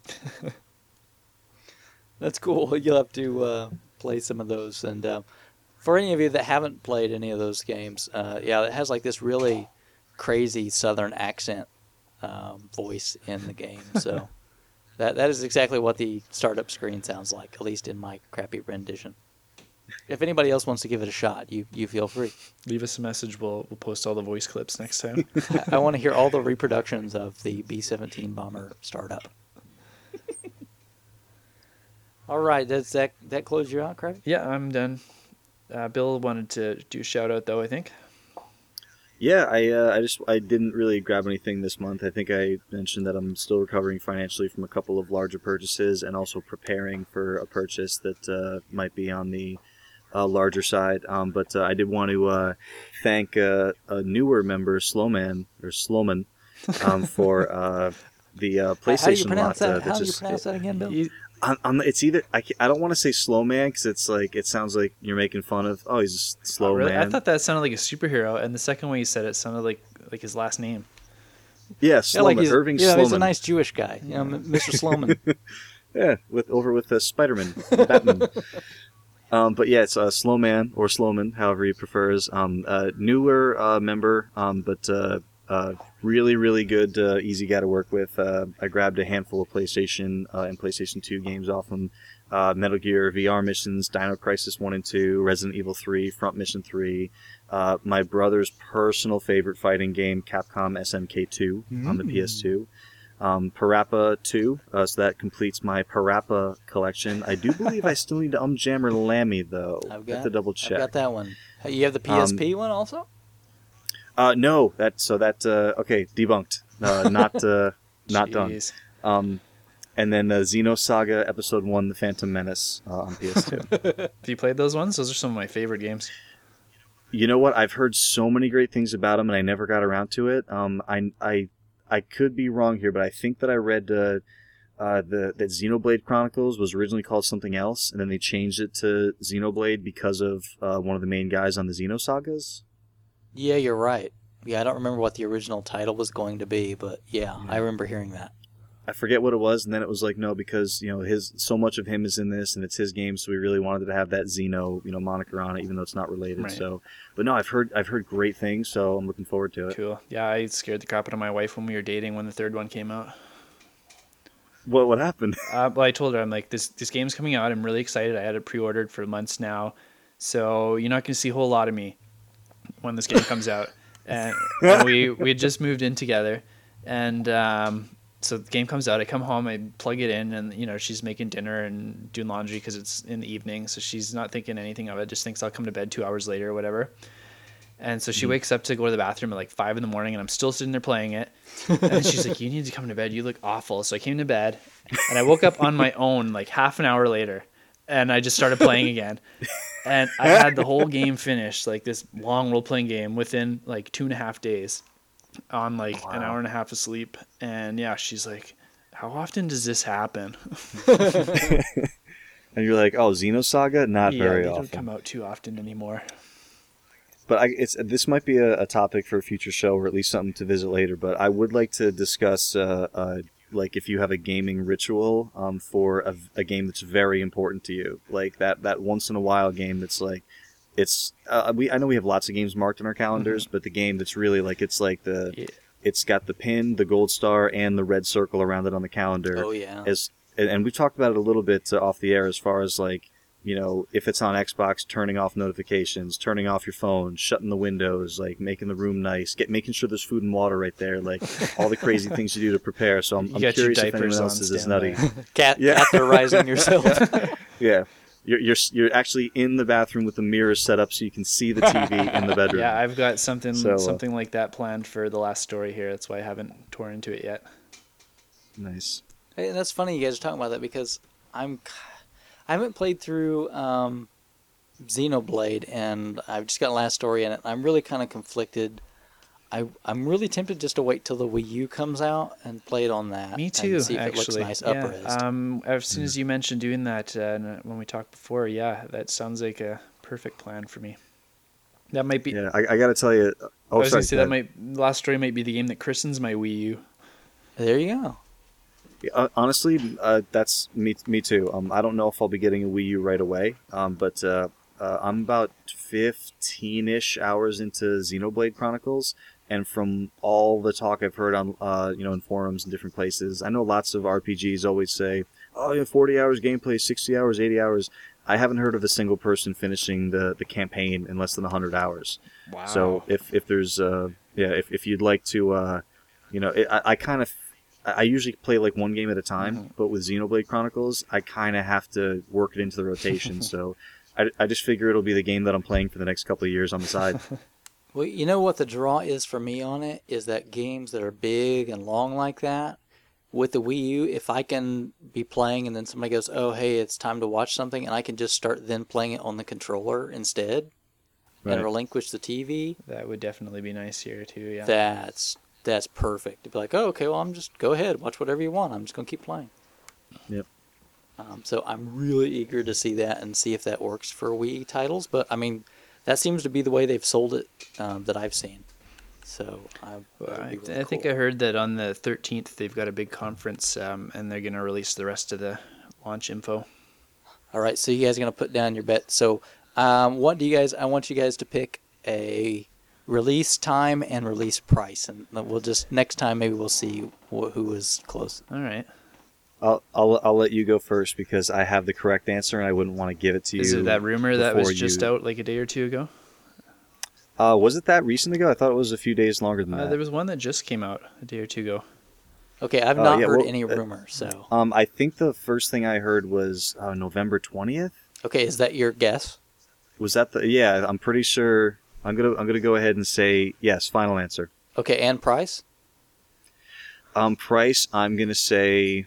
Now this I haven't heard in rumors or anything. So all I heard was like potential release date. So I'm gonna say $299. $299. All Okay. right, so I think I can change that up, make it interesting. So my release date from another rumor I read is November 18th. $200. $200. Yeah. Oh. Plus, what's it called? I really am not up on the Wii U, stories or rumors or anything, but I'm pretty sure that Nintendo's confirmed they're not selling additional. What do they call it? The pad, the gamepad. Oh no, they are. Yeah. They added 2-player support now. Just not They at did, launch, okay. though, Yeah. right? I'm not From sure what I the understand, time there may not frame, be available at launch. but they've definitely Okay. added a second support for that controller. Yeah. Okay, so I'm sorry, I have to think about what day of the week is the 18th then, Krabby? I don't know. Is that a Sunday? Hang on, the That. November It is a 18th Sunday. is a Sunday. Yeah, which Nintendo usually does like Sunday releases versus everybody else does Tuesday releases, right? They do. And what day is Thanksgiving? It's the last Thursday. Mm-hmm. In America. So yeah. So that's actually a full week before, a week and a half before Thanksgiving. So I mean, it makes sense, and it's extremely close to the Wii's release date. Yeah, it was the 16th or 17th? Yeah. Okay, so I am going to then say I would agree then on the 18th because I think the Sunday they're going to give it a little week so that way things can get into stores before Black Friday. But I'm going with the $299 price point. So I've been thinking 250 for a while, did you but I'm say going 200. Okay. I'm going to take a chance with that. That's my guess. All right. I'm going to stick with $299 at launch. Maybe they'll do a price drop if they need to, a la 3DS. But Now the two I don't think losers so. buy the other guy a Wii U, right? Yeah. whatever you say, That's how- Craig. As long as I win, yes. If I lose, I don't know what you're talking about. I'll have to edit this podcast again. That's the power of having the editing station in your hands. Mm-hmm. All right. Is there anything else we've got there? No, I think we spent enough time there. All right. Well, great. Good show. Again, guys, we just really appreciate all this stuff. It's fun for us to talk about. Probably just as much fun as it is for you to get this stuff. So if you're not a member of RF Generation, come over, check us out. If not, just lurk for a little bit, use the tools. But post some scores out there. You never know, we might pick you and give you a mention on the show. And if we don't know you, you can always just pull something cool out of your collection and take a picture and say you just found it. We'll talk about you. Or just send things to Duke Togo. And sure, yeah, I'll mention you. No problem. All right. So we'll move on with the show.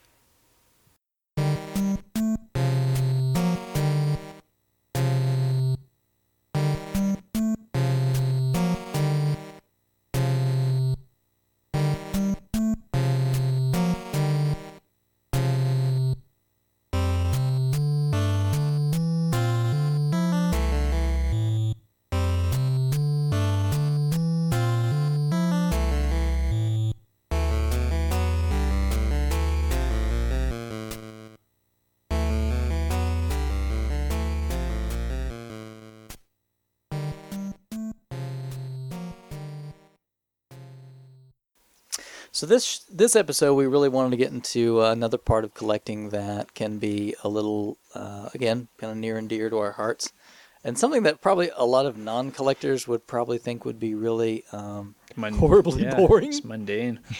Yeah, but that's inventory. How do we keep our inventory? What kind of methods? What do we like about it? What are the hassles? I mean, just everything to do with it. So, you know, how do you guys keep track of your collection? Well, the way that I like to, well, let me tell you a little bit of my evolution of how I kept my inventory from the beginning. Is when I first decided I was going to collect, I just grabbed, a list of all games for the systems that I liked. Whether you can find them on Wikipedia, you can find them on there's some retailers that just keep like a full A to Z list of all the games out there. I think Game Dude was the one that I looked at first. Just GameDude.com. They have a store out in North Hollywood. Been around for a long time. So I went to the store. I was out in LA for just a week, and I really liked it. So I just started using that list, and I just went down and started kind of like circling or underlining all the games that I'd eventually like to get. And that kind of became like my checklist before I kind of found the RF Gen tools. So at first I just started kind of like writing down on paper what I'd like, but very, very quickly, once you start, getting more than like 40, 50, 60 games, I remember the first time that I went out someplace and bought a game that I already had. And that's kind of what pushed me to say, okay, I probably need to keep an inventory, not just for, my own sanity and like what I have, but also for insurance purposes, which I'm sure we'll talk about in a little bit. So what I like about the RF Gen tools is they export to a CSV file, which is easily editable in Excel. And I'm a big Excel guy. I love pivoting tables and filtering fields and all that stuff. So I like kind of being able to create a custom list of very specific things I'm looking for. So yeah, it just kind of evolved from paper to like a checklist to like an Excel type thing for me. Interesting. I kind of did the opposite when I started out. Instead of writing down every game for the system, I just carried a list with me of what I had already. And then if I didn't have it, it had to come home. Right. So I did that for just the couple systems that I was interested in, which was like NES and SNES at the time. And then I never did the like Excel sheets. I just started searching online for good databases, and one of the first ones I found was RF Gen. So I went straight from paper to there and never looked back. Yeah, it's once I found RF Generation's checklist, which it was the first time I had seen. And again, some people like variants and care about the differences between them. You can if you want to, you don't have to, but it was the first checklist that I saw that had the 3-screw, 5-screw with registered trademark, without, and I just thought it was kind of cool to be able to distinguish like what exact version you have without getting like too crazy nitty gritty, like down to like board variants and stuff like that. So once I found the full checklist, I loved. I threw it in a binder, and same thing. I would go to an estate sale, tag sale, flea market, whatever, and you have to be a little careful about this sometimes, because sometimes if you pull out a binder while you're shopping, someone's going to think that like you're a buyer, you're a reseller. They might not want to sell to you. I think Shadow's talked about this before on the site. So you kind of want to speak to whoever is selling first and just say like, hey, how you doing? Is this your stuff? Oh, it's great. I collect. And just make that contact. And then once you're through like the icebreakers, just let them know. I've actually.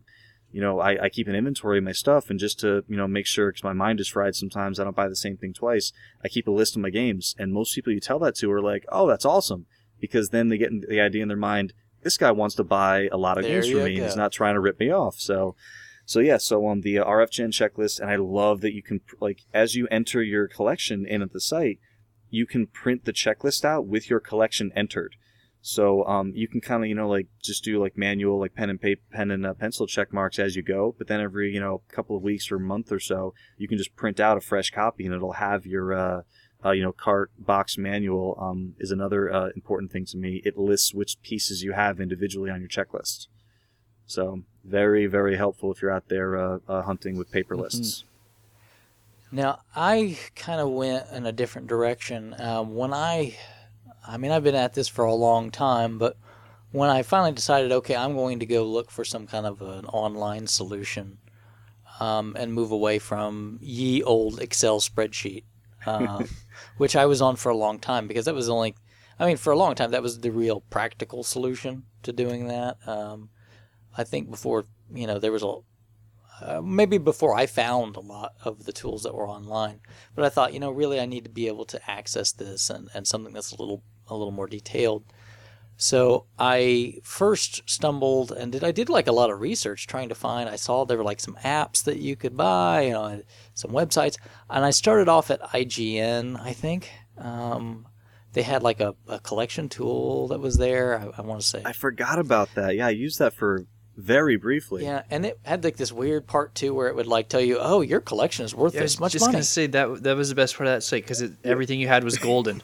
Everything. Yeah, which was stupid. Yep. I mean, just ridiculous. Yeah, like you had like 40 Nintendo games, and they're like, "You've got 30 grand." Yeah, Super Mario Duck Hunt, $500. Yep. Because one sold at one point in time somewhere, somehow on eBay.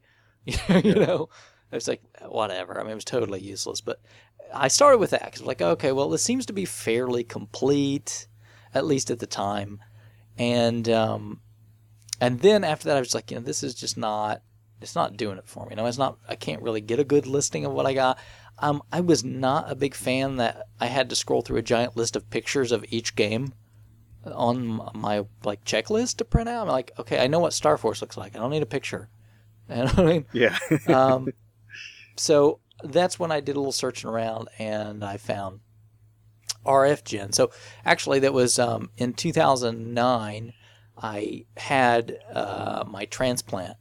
And so after that, I mean, I had to do some healing, I was off work for quite a while. And so I had some time on my hands. So that's kind of where I did a lot of searching around at that point.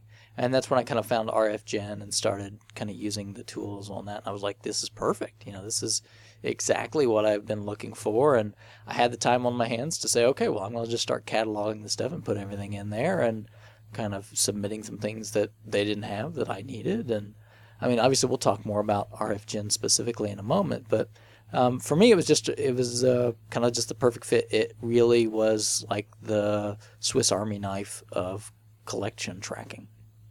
Yeah, it's the baby bear porridge of collection trackers. Just right. Okay, so obviously, being the RF Generation Collector Cast, we're going to plug our own stuff in a minute, but let's talk about some others. So we've kind of hit, there was Excel, of course. I think so many people probably use Excel. I think a lot of people still use that, yeah. Sure, and I think probably because people know Excel. I mean, kind of like Bill said, I am, part of my real life job is I am an instructor, and one of the things I teach is Excel, and so obviously I love Excel too. Yep, and that's available from Microsoft. Yeah, this company, yes. I mean, you may have heard of it. I would say there's also a version called OpenOffice for free. Oh, that's right. Yeah, OpenOffice.org, I believe it is, and you can do most of the same stuff that Excel can do for free. I've tried to use OpenOffice a few times, and it might just be because I'm trying to do advanced things that it doesn't always feel the same to me. But I know lots of people who use it who are cool with it. Yeah, and on the Mac side, also Apple makes Numbers, which they make an iWork suite, which has got Numbers. Same thing though; it's all the same tools. So Excel, Paper. I think those we can. I mean, are you guys pretty safe with considering that we probably don't need to spend a lot of time giving deep talk about that? Let's talk about Paper for a while. Yeah. Now, first the retrieves. But no, yeah, I think everyone, who has at some point sat down and said, okay, I am going to make an effort to collect and not just have like a handful of, cool games like Super Pitfall. And so I think everyone who's sat down and got to that point has thought, okay, let me write something down. And then they probably naturally go to paper. And then maybe once it gets, you start throwing sheets of paper out and adding more and more stuff, you naturally progress to the computer and Excel. And then there's a vast number of directions you could go. So we've talked about RFGen already. Nintendo Age, another very big collector site, does have a catalog tracking tool. I believe it does have rarities, game and box and manual rarity, which is kind of nice. They also have cart, box, manual separation, so you can track which pieces you have. Just like RFGen, they have you can create different lists So if you want to have like, your collection is one, orphans as another, your for sale items on one, same thing. You can create, whatever different subsets you want. It's, there's nothing, I don't think there's, any real problem with the Nintendo Age cataloging site. I just feel like, I tried them both side by side, and, there was just, again, being a big Excel, I'm not actually 100% sure if you can export the Nintendo Age stuff to Excel. That was a real big point for me, for the RFGen catalog tool. Another one that I tried briefly was called Collectors with a Z. Oh, we remember with a Z. Yep, with a Z, because it's 1994 and everything's cooler when you put the Z at the end. That's right. But yeah, it's Collectors with, I want to say it's $30. I know it's not free, and I think they have a trial version, but once in a while it goes on sale for like $10-15, and it's cool. But it's local. It's on your machine. It's not hosted to the internet. That's an additional charge. I think that's like the $50 or $60 version.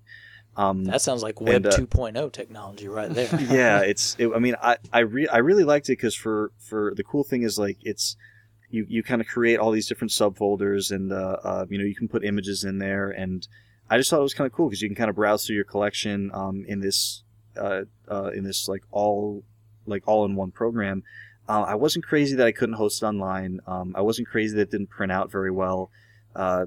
Being that it cost money was kind of weird. There's also a collector's iPhone and Android app, but it was an additional $10.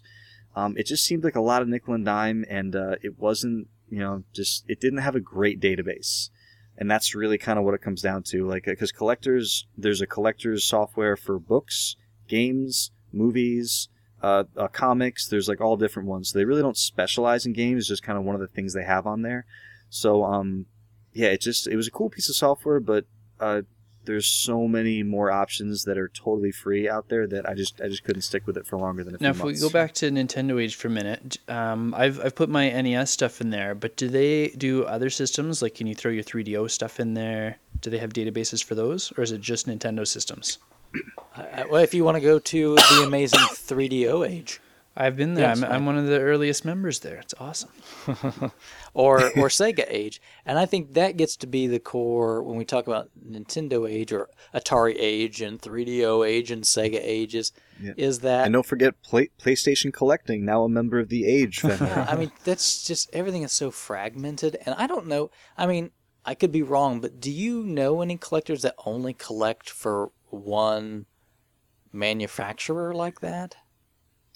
I definitely know people who, lean towards one or specialize in one, but I don't know anybody who doesn't have things that span all of the major manufacturers and a few of the obscure ones. Yeah. I mean, what do you think there, Crab? Yeah, I completely 100% agree with what Bill just said. Yeah, I've never met someone who will only buy Nintendo stuff or will only buy Sega stuff. Yeah. Well, I mean, except for in a few cases, sometimes you have, not necessarily younger people, but a lot of times, we've talked about my fanboyism when I was in the Genesis age, and there's this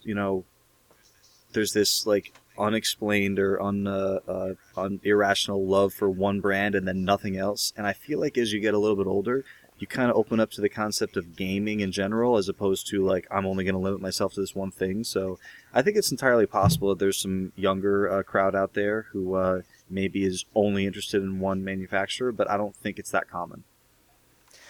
I mean, I will tip my hat to one thing that Nintendo Age, and I'm going to guess probably other sites too, although I'm only a member of Nintendo Age, is they've recently integrated with price charting.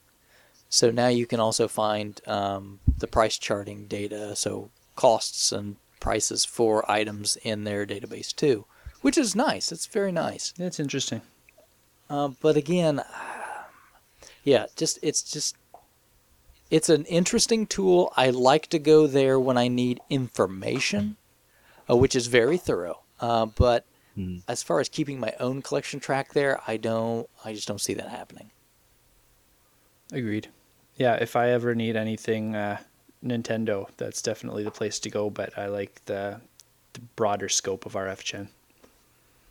Yeah, and I give it, I mean, what they've documented, though, they've documented extremely well. So as a database for resource, I love that I can get in there and pretty much just about any NES thing there is ridiculously documented. But, it does have to drive me a little crazy that it's like, okay, well, we can document the tar out of NES, but what about Famicom?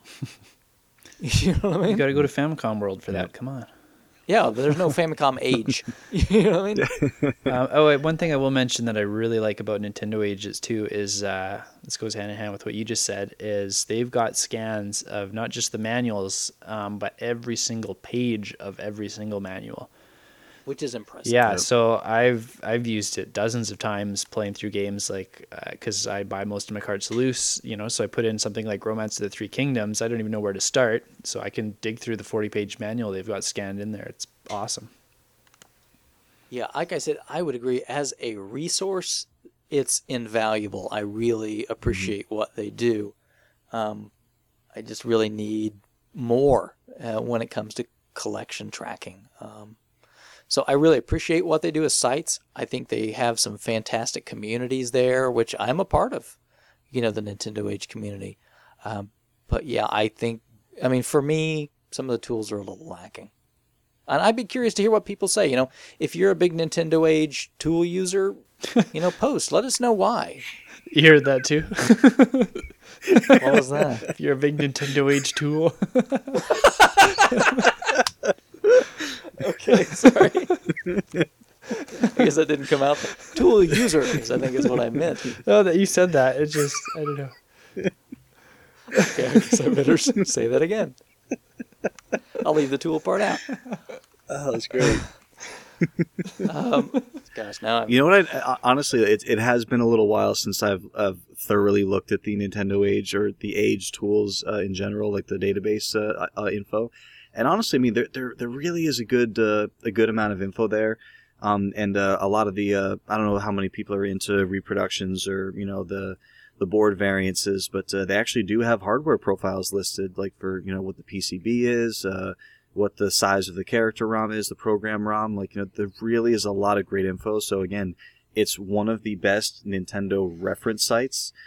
There's just I just don't feel like the collection cataloging tool is for me, and that doesn't mean it's not for for someone else out there. It could be the perfect tool for you. So I'd love to hear kind of what you love and don't love. Yeah. Please speak up and let us know if that's your tool of choice or how you decide to use that. And I'm really not a part of 3DO Age or Atari Age or Sega Age. Can you guys speak to that, or either of you use those?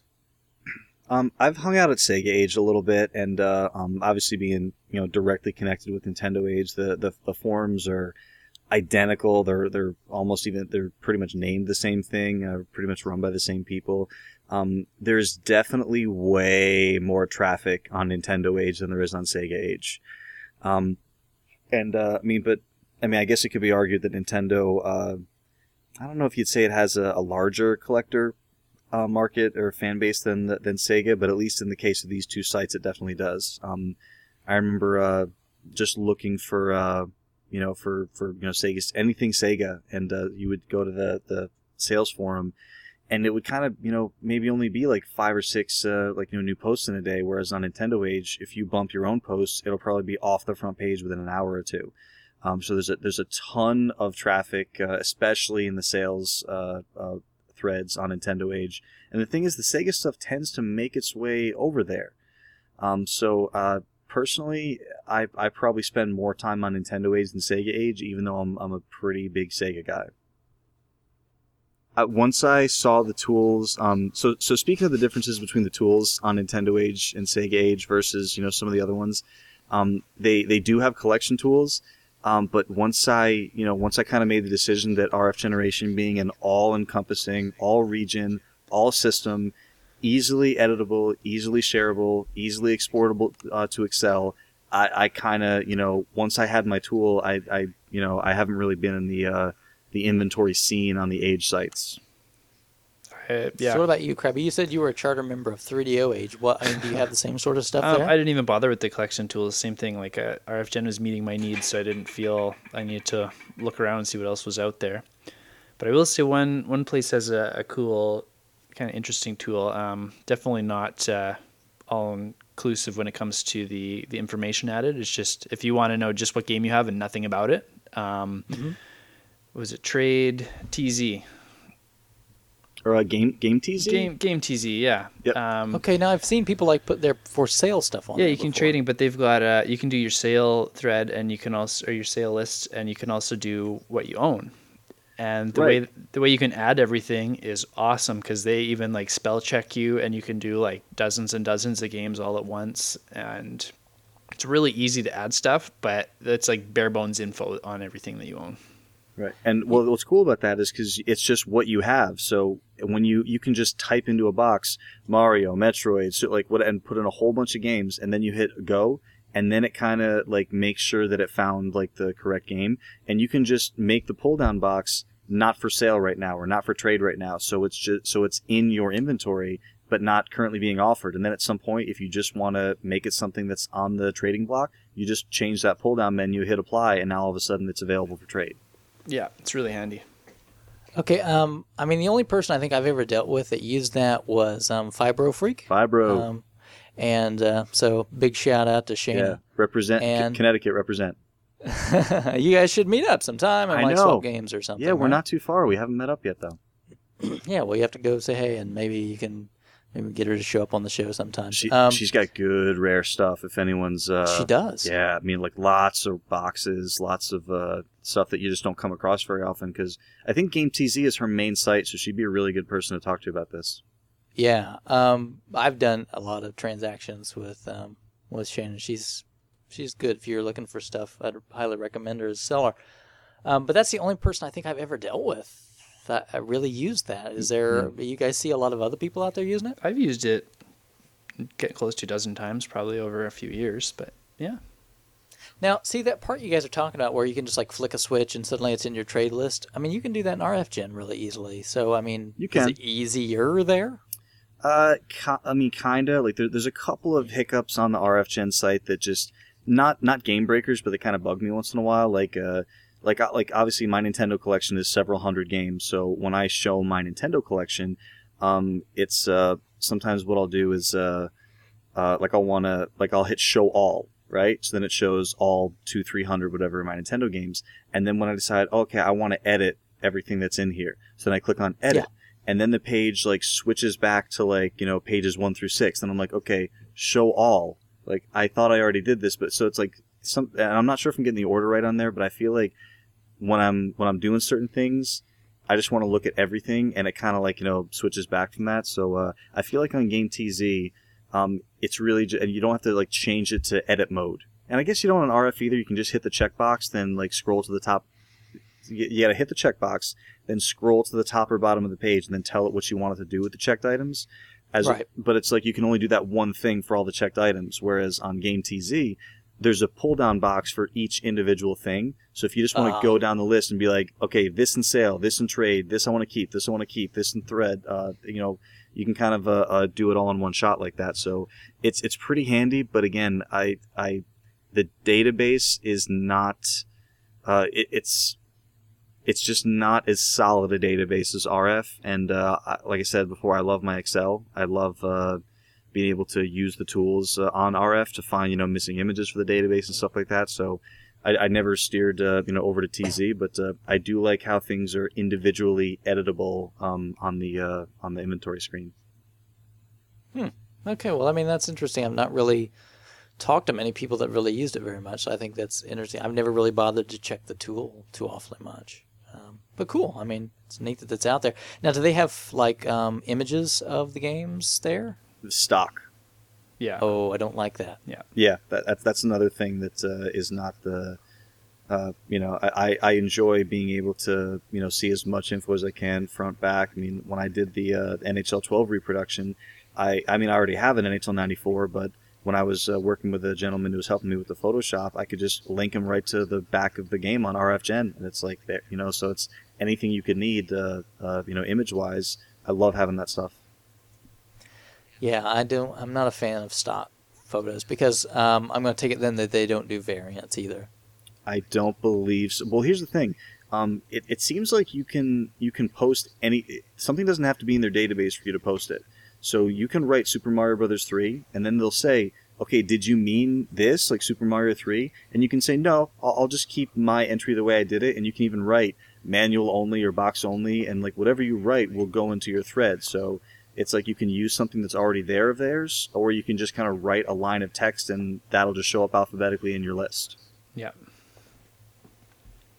Okay, so I'm just going to ask this question. Why on earth is that any better than just Excel then? Well, that's the thing. Like I'm not the one who's using this as a inventory tool. Yeah. So I'm just asking a hypothetical question. I mean, because you can show it to other people, potential traders on this site is the whole thing.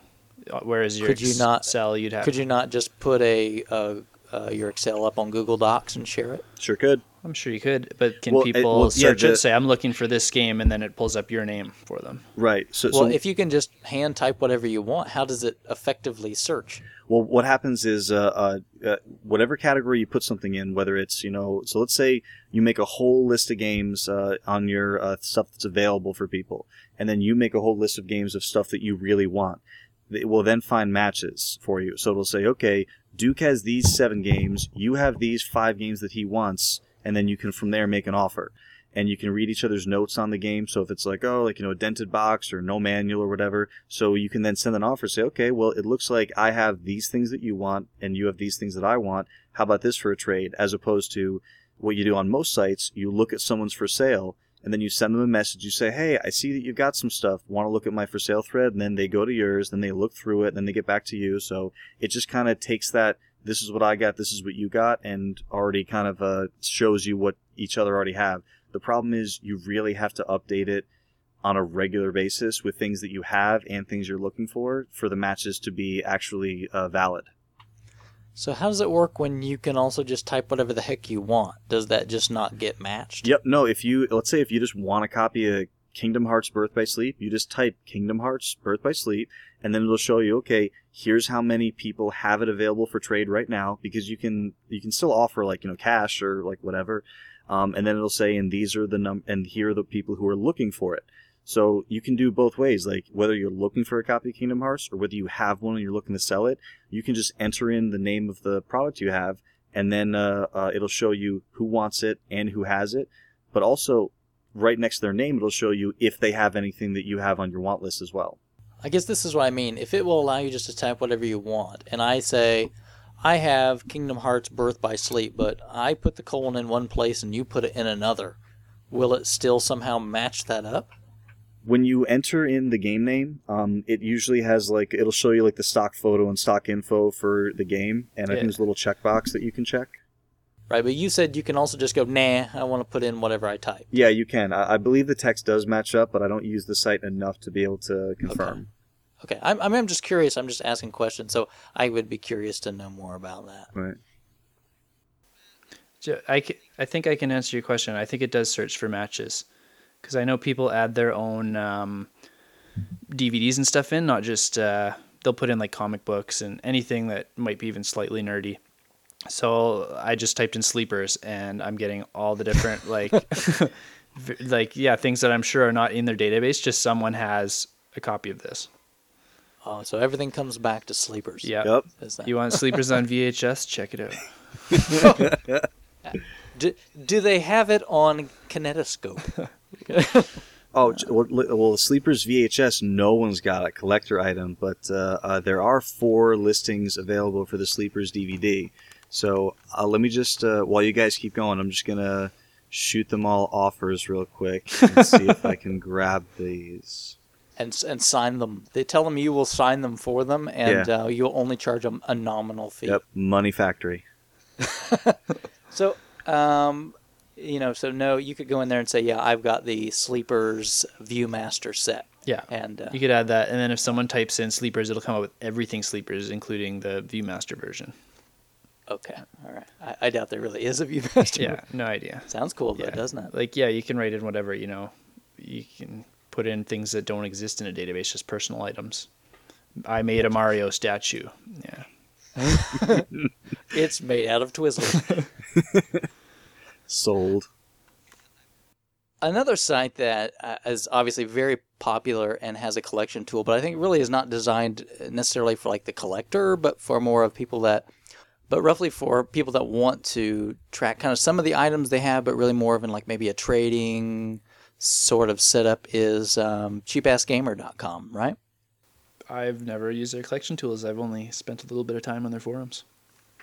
Yeah, I've checked out the forums as a fellow cheap ass gamer. Always looking for deals, especially useful for people who are current gen gamers as well as other classics. Because I mean, we talk about certain Nintendo carts being $10-15, and it's like, wow, that's a little on the expensive side when these new games are $60. So I don't pay anything retail. I didn't know Cheap Ass Gamer had a collection tool. Yeah, absolutely. They've got, you can manage your collection. I mean, granted, it's not going to have some ridiculously old or obscure things, tended to be more towards, modern games. But they've got a pretty thriving, like, collector scene over there, and obviously people that, since being, what it is, Cheap Ass Gamer, there's a lot of lowball auctions and things that go on over there. It's fun. I've won a few lowballs, but they do have a tool. I mean, you can go out and check it out. It's tied into kind of like Amazon and stuff. So if you're doing a wish list, you can kind of see how your prices are going on modern stuff that's for sale. And I mean, it's something worth checking out. I mean, I don't know if I would use it as a collector seriously, but it is a tool that's out there. And I mean, for modern stuff, it's fairly thorough. Cool. Absolutely. Okay, so Bill, you mentioned earlier that you were familiar enough with your collection until it got to a certain point. Now that you're hundreds and hundreds of games in, how familiar would you say you are with what you've got at home without a list? Without a list, I'm very familiar with games that are medium to higher profile, and I'm way less accurate off the top of my head with something that would be either very common or very inexpensive, like especially when there's multiple versions. Like, so for instance, I have a copy of Jeopardy for the NES complete, but there's what are there, like 5 or 6 different versions? There's I think there's 3 or 4. Three, Super Jeopardy, yes, Talking Jeopardy. Junior edition. 25th Junior 25th Vanna anniversary. Yeah. So that's Wheel of Fortune. Yeah, I was gonna say. Right. Oh yeah. Like pretty. They followed each other for 30 years, so we can give you a pass. But yeah. Senility. So you think at his if age I'm, though he'd just be a Wheel of Fortune nut? He would just know it. No, it's all about Price is Right, right? No, I usually fall asleep just before those come on. So I never make it to prime time. After 3:00 dinner, yeah. So like earlier today, I was doing a quick audit of my collection because Krabby was nice enough to post in the community hunting thread that he has a lead on some boxes and some game cases. So I wanted to audit my manuals real quick. So I'd really love to get boxes for the game for the manuals I have. That way, I'm just looking for carts. So I looked at the manuals and going through them, and I see Airwolf, and I remember I'm almost certain I have that. But it's like one of those things where it's like, there's so many like generic airplane helicopter games on the NES. It's like the F-15 Strike Eagle and do I have Tiger Heli? Air do Combat I have Air and, Fortress?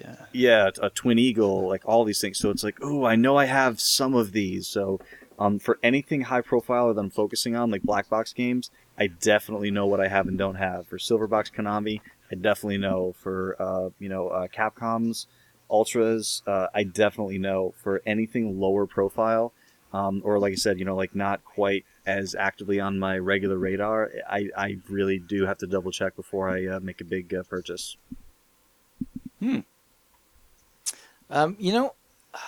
I'm usually pretty targeted about what I'm looking for in general, so I have like the opposite idea. I have like a list of what I don't have. Right. So that makes my life a little easier. Now, do you think that was a product of you being so close in finishing your collection? Like, 300 games ago, were you, maybe not as, because when you only have like a handful left, I would imagine that your perspective changes a bit. But when you have, 500 left, let's say, was it a little trickier keeping track back then? A little bit. I mean, in my old senile years, I had to have something with me to keep track. Yeah, I mean, usually it was having a list of what I had. But really, again, a lot of times it was I'm kind of looking for these things because, like I said, I've been at this for a while, so it's not like I went out one year and went, look, I'm going to buy 500 NES titles this year. You know what I mean? It was kind of like, oh, okay, I've got the Mega Mans, I've got the, maybe, you know, I'll look for some of these. And then really it probably accelerated in the last couple of years just to the fact that I found some friends that worked at some retro stores, and so I just kind of increased my pickups. But yeah, for a while, definitely there was a have list. But a lot of things, like I don't keep any sort of list with me, like what Sega games or anything like that I have. I pretty much kind of go off my memory. Well, for that stuff. I keep a list with me absolutely everywhere I go. Huh. Okay. What about you, Krabby? Because I'm just going to say because I have a smartphone. A who what? I can access my RF Generation collection from my, even though it's not an Android phone and there is an Android app for RF Generation. I just have a regular old smartphone with the I in front of it. And I just go to the RF Generation website and I can access my checklist there. So if I'm ever out browsing, I don't have my binder with me anymore. I just load up my collection and I can see, you know, like what I have, don't have.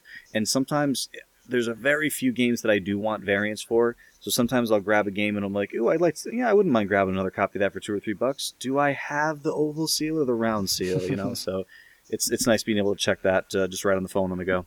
So what sort of witchery is this that you can carry it around in your hands? Man, it's Verizon witchery is what it is. It's I mean, yeah, it's you know, it's weird. I do find that fewer people than I would have thought actually have smartphones in the retro collecting field, and I don't even think it's a product of age really, because my father-in-law, he same thing. Like, I obviously, granted, he is older, but same thing. He, like, for his own reasons, he will not carry a smartphone. So and he kind of has the same collector mentality as me, only he's like a motorcycle guy. So yeah, I don't know what it is, you know, that you know, if the collecting aspect is tied to that at all, but I'm always surprised when people don't have a phone that can get the internet or email on it. Okay, let me ask you just a simple question here, Bill. All right. You are surprised when people that like to collect old things No. don't embrace new technology. Well, yeah, but so you're telling me that most of these collectors who collect old things, you think most of them don't have a 360 or a PS3 or are excited about the Wii U? I would say that most of them probably have those things and are excited. But that's familiar. I mean, you know what I mean? To me, there's nothing that goes, man, boy, if I just had a smartphone, my collecting life would be different. Really? See, I'm kind of the middle ground here because I just recently, like 2 months ago, got a smartphone, but I don't know how to use it. So Bill just informed. Very common. Yeah, Bill just informed me recently that I could download the RF Gen Android app and use it when I'm out. I thought I had to be connected online and I didn't pay for data plans, so I had no idea. And yeah, now that I'm learning a little bit about what it can do, like I can have it update me every time something new pops up on Kijiji, and so it can definitely help increase my collecting.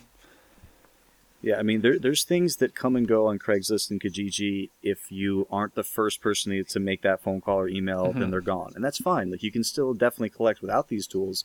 But for me to have something in my pocket, like wherever I go, as long as I have, you know, cell service, that I've told it, Sega, NES, Nintendo, video games, like whatever the keywords are, when something pops with that keyword, I get a notification that says, oh, hey, like some guy 2 towns over has Nintendo games. And then I pull up the listing right on my phone. Oh, yeah, I've got this, this, this, and this. I call or email right from the phone. Like, within 20 minutes of him posting it, I'm the first one who answers. I mean, a lot of people might not have even, you know, seen it. It might be there and gone before you even know it's there. So, a lot of people, you know, when they see my collection, they're like, you've only been collecting for like a year? Like, how do you do this? And I've said it on the forums before. Some of the best ways to collect, I mean, there are PC and Mac apps that you can like download and purchase that will do the same thing. They'll notify you about Craigslist things that pop. You can pay to have a text message sent to you, or an email or whatever. But there's free apps for the you know, for all the smartphones out there that can notify you when things pop, and it's a really really valuable tool in getting the really tricky to find stuff at good prices. Okay, I think we're kind of trailing back into like in some of our earlier shows we talked about like local collecting and some of the Right. tools that go along with that, Mhm. which is great. But I want to come back to like our inventory topic and how that ties in. So I want to hear. Okay, Krabby, how do you use the RF Generation Android app? I could tell you I haven't downloaded it. I just learned I can actually use it. So Okay, I'm going to so put some time I into mean, that. For those that don't know, yeah, we've tied into our database. There's the RF Generation mobile app for Android devices. That's about all I can tell you because I don't own an It was Android device. But the Guru put the time to making that, wasn't it? yes, that's correct. It's not that I'm anti-technology or anything, but Just old. I don't feel the need to keep track of my collection that way. I just don't. Right. I'm okay with what I'm doing. I'm not saying that's bad. Other people, I probably love that. I ran into the same situation as Bill did not too long ago when I was down in Florida visiting with Shadow. He took me out to some flea markets, and yeah, I got to that common game. I'm like, I can't remember if I've got it or not. So I ended up buying it, and I ended up with a double. But now that I'm 500 games in for my NES, I'm not too embarrassed by it. But it would have been nice to put that $5 towards something else. So what about you, Crab? I mean, how familiar are you with what you have? How do you keep track? What do you do there for your stuff? Most of the time when I go out, I just keep a mental, like especially with anything not NES. I don't have huge collections of them, so it's still fairly easy to keep track of. And most of the NES I know very well what I'd still need because a lot of I'm getting into the more uncommon titles, the ones that don't pop up often. So they're exciting when you see them. They register, you need them. Right. But yeah, there's the odd time where I end up with 2 copies of Slalom or 2 copies of Platoon or something goofy like that. Thankfully, something that's not breaking your wallet and you can usually get out of pretty easily, right? Oh, all the time, yeah. Anything that's worth more than $10 is fairly easy to remember. Yeah, and that's what I find too is I don't need these master lists usually because when I'm buying right. So even if I do pick that double up, it's not a big deal. I can usually flip it back over and at least get my money, if not make some, in the process anyway. Yeah, I'd find that's the case too. So, I mean, Bill, are you that way? Is that such a big concern that you have to like walk around with that all the time, or do you just not want to fool with dupes? Or Yeah, I mean, like I said, I don't carry a paper list anymore. Mainly because the collection I can just view on my phone if I really need to. But like you said, if I'm getting a good deal, especially on a lot of games, like a half dozen, a dozen, 20 games, it's almost like we're talking off the air about there's a local Craigslist pick near you. I think you said it was like $30 for Nintendo and like a dozen games.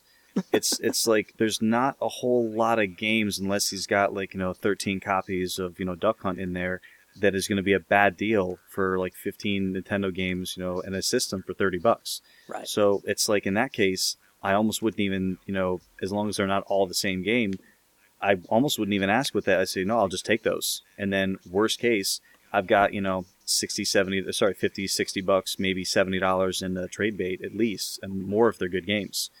But if the thing is, if I'm out shopping and I'm just buying stuff for me, like maybe piecemeal, game at a time, if I go to a flea market, which I go usually every Sunday if I'm in town, and sometimes you just walk by and someone just has a bin of games from their garage on the thing. If they're the kind of people who are selling the games for $2-3 a piece, as long as they're decent, like whatever. If I have it, I'll resell it, like you said. But if they're asking like $5-10 a game, and you have to really, number one, like make sure it's worth that. Number two, like that's the thing. Like if the games cost more dollars, I know if I have it or not. Mm-hmm. If it doesn't cost a whole lot of dollars or a whole lot of loonies, then I'm that's the only time where it's iffy. And like you said, worst case, as long as you get a good price on it, you trade it for what you paid for it. So it's not the end of the world. It's just like, I picked up a copy of Echo the Dolphin on the Genesis, I think like 3 times last summer. And because like the first time I got it, and then the second time I was like, okay, I'm pretty sure I have the first one, but not Tides of Time. Then I got home and I was like, crap, I have Tides of Time. So it's just one of those things where, again, like an annoyance, yeah, but I mean, you're going to be able to do something with it. Yeah, I think that just kind of goes back to buying right. So Yep. as long as you're buying right, I think you're okay. But again, here's one question I have though with like those phone apps and getting on your phone and everything. And I see this sometimes. Do you run into kind of that same thing like with the paper list where the store owner is going to see you thumbing through your phone and think you're checking eBay prices so you can do flips? I've had people ask that when I was at the flea market, and I walk by a thing and it says there's a whole like maybe 30 N64 games, and it says $5 a game. And I take my phone out, and the guy says, he point blank, he said, "So what are you checking eBay? See what you can sell them for?" And I said, very friendly, like I said, no, actually, like I said, I collect, and I've gotten to a point where I just always want to make sure I'm not buying the same thing, because sometimes I buy lots, and things are coming in the mail, and I'm not sure what I have yet. And I showed him my collection list on the phone. He's like, "Oh, that's so cool, man." And but yeah, but that's one guy out of not everyone is going to say just start talking to me about it.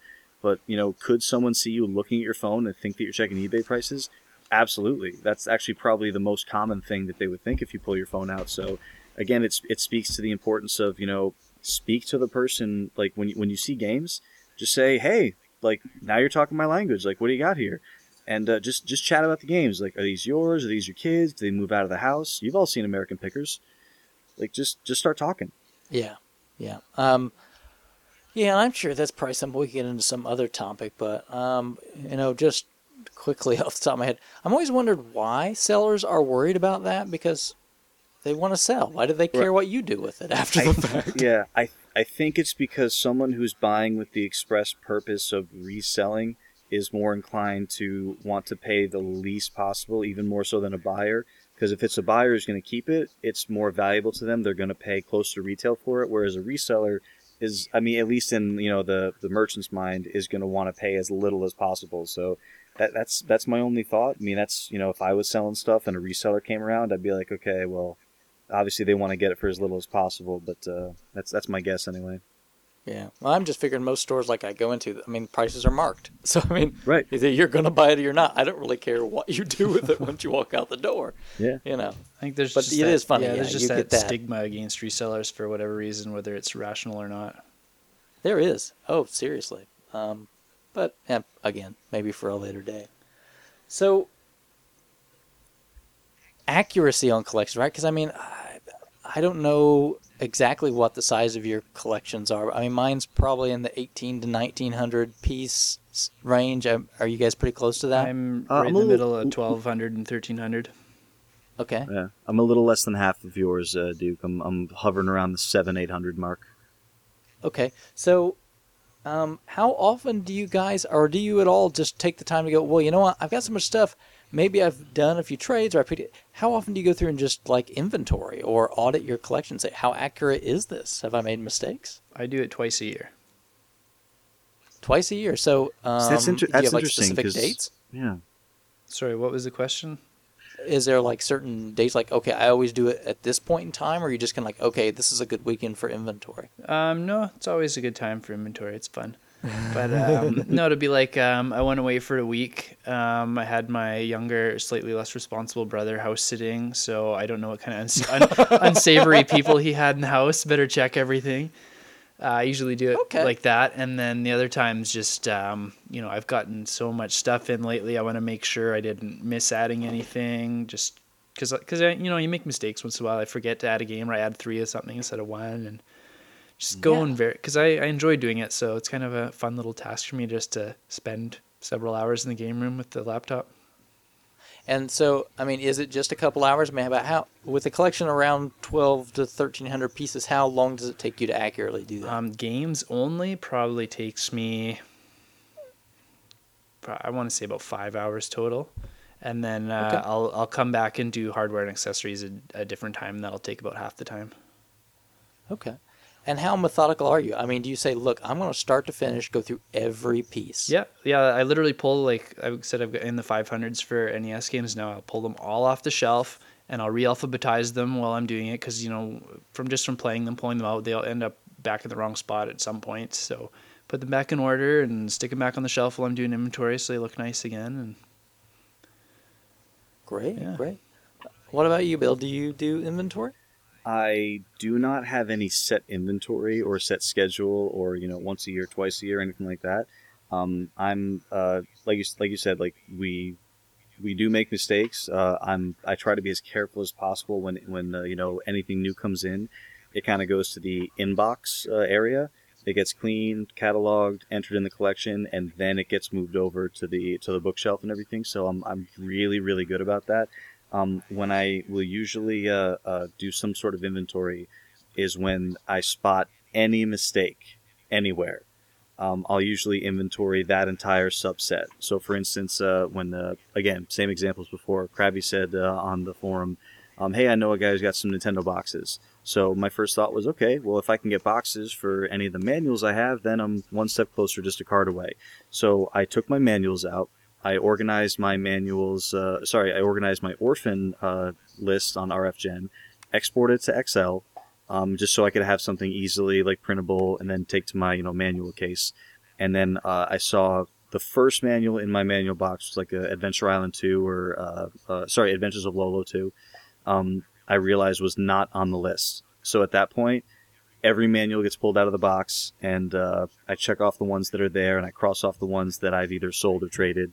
Yeah, it's more anytime I spot something where I'm like, wait a minute, I'm not seeing this game, and I'm positive that I bought it, and then I double check that I actually have the game, I didn't enter it, and then I will actually go back and find out, okay, where did I get this game? And I'll look up the trade on whatever site it was, and if it came with anything else, make sure everything got added right. So it's more of like a spot check system, but not any true like front to back inventory on a regular basis. Now, see, I kind of take kind of like what Krabby does, but I don't have like a specific time. I usually like at least once a year I'm going to go sit down and go through things, but I kind of typically tend to do it by like system. So like, okay, I'm going to go through my NES stuff, and then it's another time like, okay, I'm going to go through the Sega stuff. I don't sit down and like go front to back like solid. I'll just kind of take it in chunks as it feels comfortable, because the Nintendo stuff, that's the heavy hitters, and once I get to the other systems, it doesn't take too long, so I can like usually okay, I'll just go. I'm going to check my Sega stuff real quick and go through it.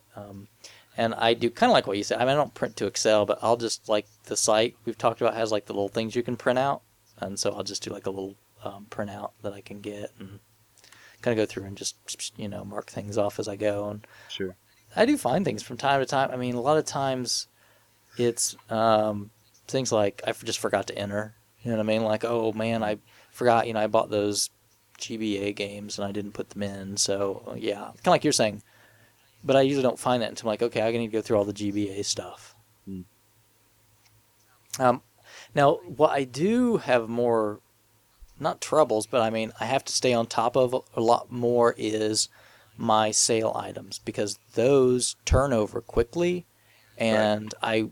I'm kind of a stickler. I really want to be a very good seller. That's important to me, and I don't want to have inventory listed that I don't have, because I hate that more than anything. Right. On those really weird occasions when somebody will go, hey, can I get this from you? And I go and I check, and it's like, I don't have it. Yeah. And even to the point where one time I took something out of my collection, just put it in. I didn't say anything. I just went, I made the mistake. Here it is. You mentioned that just yesterday I was hanging out with the other collector in town that I mentioned. He's probably, if I had to take a guess at, he's in the 3,000 to 4,000s for collection size. Wow. And he's got lists for everything, and he posts his sale thread, and he says, I always check my lists, but my inventory is not always correct. So that's why he pulled out all his doubles to look through them, because he told this guy he had an N64 with Mario 64, and he cannot find this Mario 64 card anywhere. So we were digging and digging and digging through all his boxes trying to find it. He didn't. So what did he end up doing? Just going, I'm sorry, I don't have it? Yeah, he said that, or he'll switch it for another game, give him a few options. Yeah. I mean, sometimes that's it. If it's like something that's, if it's a common thing, like one time I had like a big lot, and I had said I had a Sonic 2, and I didn't. So I'm like, liar. just forget it. I'll just put the Sonic 2 in there, and I'll find another one at some point in time. But there has been times, I can probably count on one hand since I've been doing this, but there was another time where it was an expensive game. I just didn't have it, and it's one I just couldn't source again very easily. Mm-hmm. So I just had to tell him, like, I'm really sorry, I don't have it.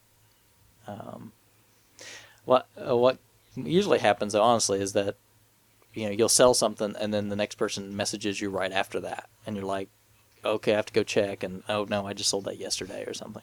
Right. But I try to really be on top of my pending, marking something pending on a thread, and updating it immediately when something's sold. I mean, with it being like a forum kind of driven type process, you really have to do all that stuff manually, and it's if you do it quickly, if you keep it updated, if you get back to people, it all goes back into that reputation you're going to earn, and it really is. I don't know if people really see it as like inventory management with your sale thread, but it's exactly that. It's you're running a small business if you do it on any regular basis, and that's kind of what I expect from people when I buy. So I mean, that's the same kind of experience I want to give. Right. So it is tough though. Like I said, I've run the sale thread on 5 different sites, so I've got to be a real stickler about it. So what I do is I kind of use one as like my main one, so I'll make sure to update that one no matter what. And if I can't get to the other ones later for a couple hours or something, then I can always go back and check and line them up. You know what I mean? Right. But the odds of things happening, I mean, it doesn't happen very often, but there is times where it's like, okay, look, I need to pull out all my sales stuff and go through it again and just make sure it's all still here, because some things will sit for a long time before you sell it. I mean, how many copies of Super Mario Duck Hunt are you going to set on? And do I have 5 of those or do I have 3 of them? I don't remember. Yeah, that's normally a. No, yeah, I definitely hear you, and that one to me is one that I've had sit on sale threads forever. So it's normally like my pack-in game with a system. Yeah, if you want to do bundles with people, I don't usually do a lot of bundles, but does that get how you guys? Oh well, maybe we're getting into a different thing. But Yeah. back on topic, right? Krabby, you're usually the guy that keeps me on topic. So what's going on here? Well, we got this other guy that he'd pick up my slack. I'm reading Batman over here, so I got stuff going on. I'm counting my loonies. So I mean, Krabby, the way you talk, right? You seem to like enjoy the inventory process. Is that right? I love it. Yeah. Any excuse to spend time in my game room is a good excuse. So do you kind of just make a day of it, like, yeah, I'm just gonna relax and chill out and inventory? Yeah. It's Throw a movie on or something? no music or movies or nothing. It's just me and the collection. Really? Do you know what I would recommend for people? No, what do you recommend? I would recommend that people listen to episodes of the Collector Cast while they do their inventory. That might be a good way to catch up on some back episodes if you've missed some. I believe that I think it was it Retro Rage who was listening to the show while creating his cleaning toolkit. That is true. Yes, he was. So, hey, this is our own show. We don't get paid. We might as well plug ourselves. Yeah. So what about you, Bill? Is it a task? Is it a burden? Do you like, I have to inventory? Or, I mean, how do you feel about it? No, it's I mean, we touched upon this briefly earlier, but the being able to track your collection in the case of any kind of theft. I've actually had burglaries in the past. One burglary, I should say. I was away on vacation, and some roommates had a party. A bunch of people came over we didn't know, and a bunch of games were missing when we got back from vacation. And it's one of those things like there's not a whole lot you can do. All you can do is pay your insurance deductible, and hopefully you have a list of things that you had. Can never hurt to have the insurance person come over and look at your collection. I don't think they charge for that, especially if you have homeowners or renters insurance. And also, big, really important thing: record your serial numbers of your systems. At least on the RF collection tools, there's a little notes box for every item that you put in. That's where I put the serial number of the system. It's still a long shot to recover the system, but still, if it's something that's newer or maybe tradable at a store, if you provide the serial number to the police, they can go to the company and see if they if your system was traded, and then possibly recover some more of your stuff. But yeah, I mean, I don't see it as a chore. It's just it's one of the things that you do. You love your collection, you love spending time with it, you love knowing what you have. You don't want to buy doubles, so yeah, it's just I mean, I do put movies or music or have something on while I'm doing it, but yeah, it's fun. Okay. Now, I like that you're kind of talking about insurance and whatnot, and I think everything you said there is pretty valid about serial numbers and whatnot. I mean, as a matter of fact, I was in the pawn shop the other day. I'm looking through some things. A cop comes in and is like, hey, there was a robbery down the street. Have you had anybody in here trying to pawn a TV? And It's common. You know, yeah, I was a police dispatcher for just a few another months. job that you had, Bill. Yeah, I told you I bounced around a bit. So I was a 911 dispatcher for a very short amount of time, and I remember the first few days I was there, I was like, "Geez, what is happening? There's so much robbery, so many burglaries happening." And they're like, "Oh, this is like Wednesday, dude. Like, wait till you see like the weekend." So I mean, it is way more common than you'd think. But I mean, having those serial numbers, again, even if it's not gonna, like recover your items or whatever, you're at least gonna have something the police can go on, something that they can do some research with, something to hand the insurance company so that they can hand you a check with the dollar value, so you can replace all that stuff, minus your deductible. But yeah, it's if you know someone who's a cop, I mean, they can probably tell you all sorts of stories. You've probably already chatted with they probably already chatted you up with, but it's you never want it to happen to learn the hard way. And a lot of people do. Like I had to. Like we got some stuff stolen, or some people, their collection burns down. They're like, crap, I didn't have any kind of insurance on it. So it's way more important than you would think. Yep. I mean, Krabby, do you keep? I mean, how do you deal with like the insurance issue? Yeah, I've spoken to my insurance company a few times. Most of the common stuff is covered. There's just the bigger ticket items, anything that's over a couple $100, that I have to do separate documentation for. They want lots of pictures of them. Any sources I can give them to show them sale prices they're interested in. So I keep in contact with one of the ladies there. Anything big like an arcade cabinet or an exercise bike or anything like that, I keep them in contact with them, make sure they know, and ask them if there's anything else I need to do to prove my ownership and prove the value of these things. Yeah, one thing I heard about somebody else doing it, thought was a good idea, and maybe I'll have to do this maybe next time I do inventory, was there's a person mentioned they just take a video camera and they just do a video while they're doing that stuff. So that way, hey, here, you can see everything that I've got as I go through it. Right. So, I mean, that I think would probably be pretty solid documentation of your stuff. Yeah, the more you can prove it's yours, the better. Yeah, especially those really rare items. You've got to make sure you protect yourself. Yeah. Things happen. So, do you guys think that, is there a certain point where it's like, okay, maybe I have 100 items or something? Is there a certain, like, threshold that you have to cross before you go, man, I've just had this stuff. I've never bothered. Now I really need to start inventorying. I'm not sure if there's really like a magic number. Like I said, for me, it was more the fact that it was when my collection got to the point where, whether it's my, not great memory, or maybe like you said, like you've been doing this for a long time, so your collection has kind of been built slowly over the years, whereas mine has kind of really come together almost all in the last year or so. So my collection is coming in maybe quicker than yours initially did. So it's harder for me to keep up with with the purchases I've made or things I bought. So I guess it has to do with the speed that you're collecting, because if you have 200 games, but you only buy 5 or 6 games every couple of months, you can probably keep up with what you have or don't have, especially if you play it.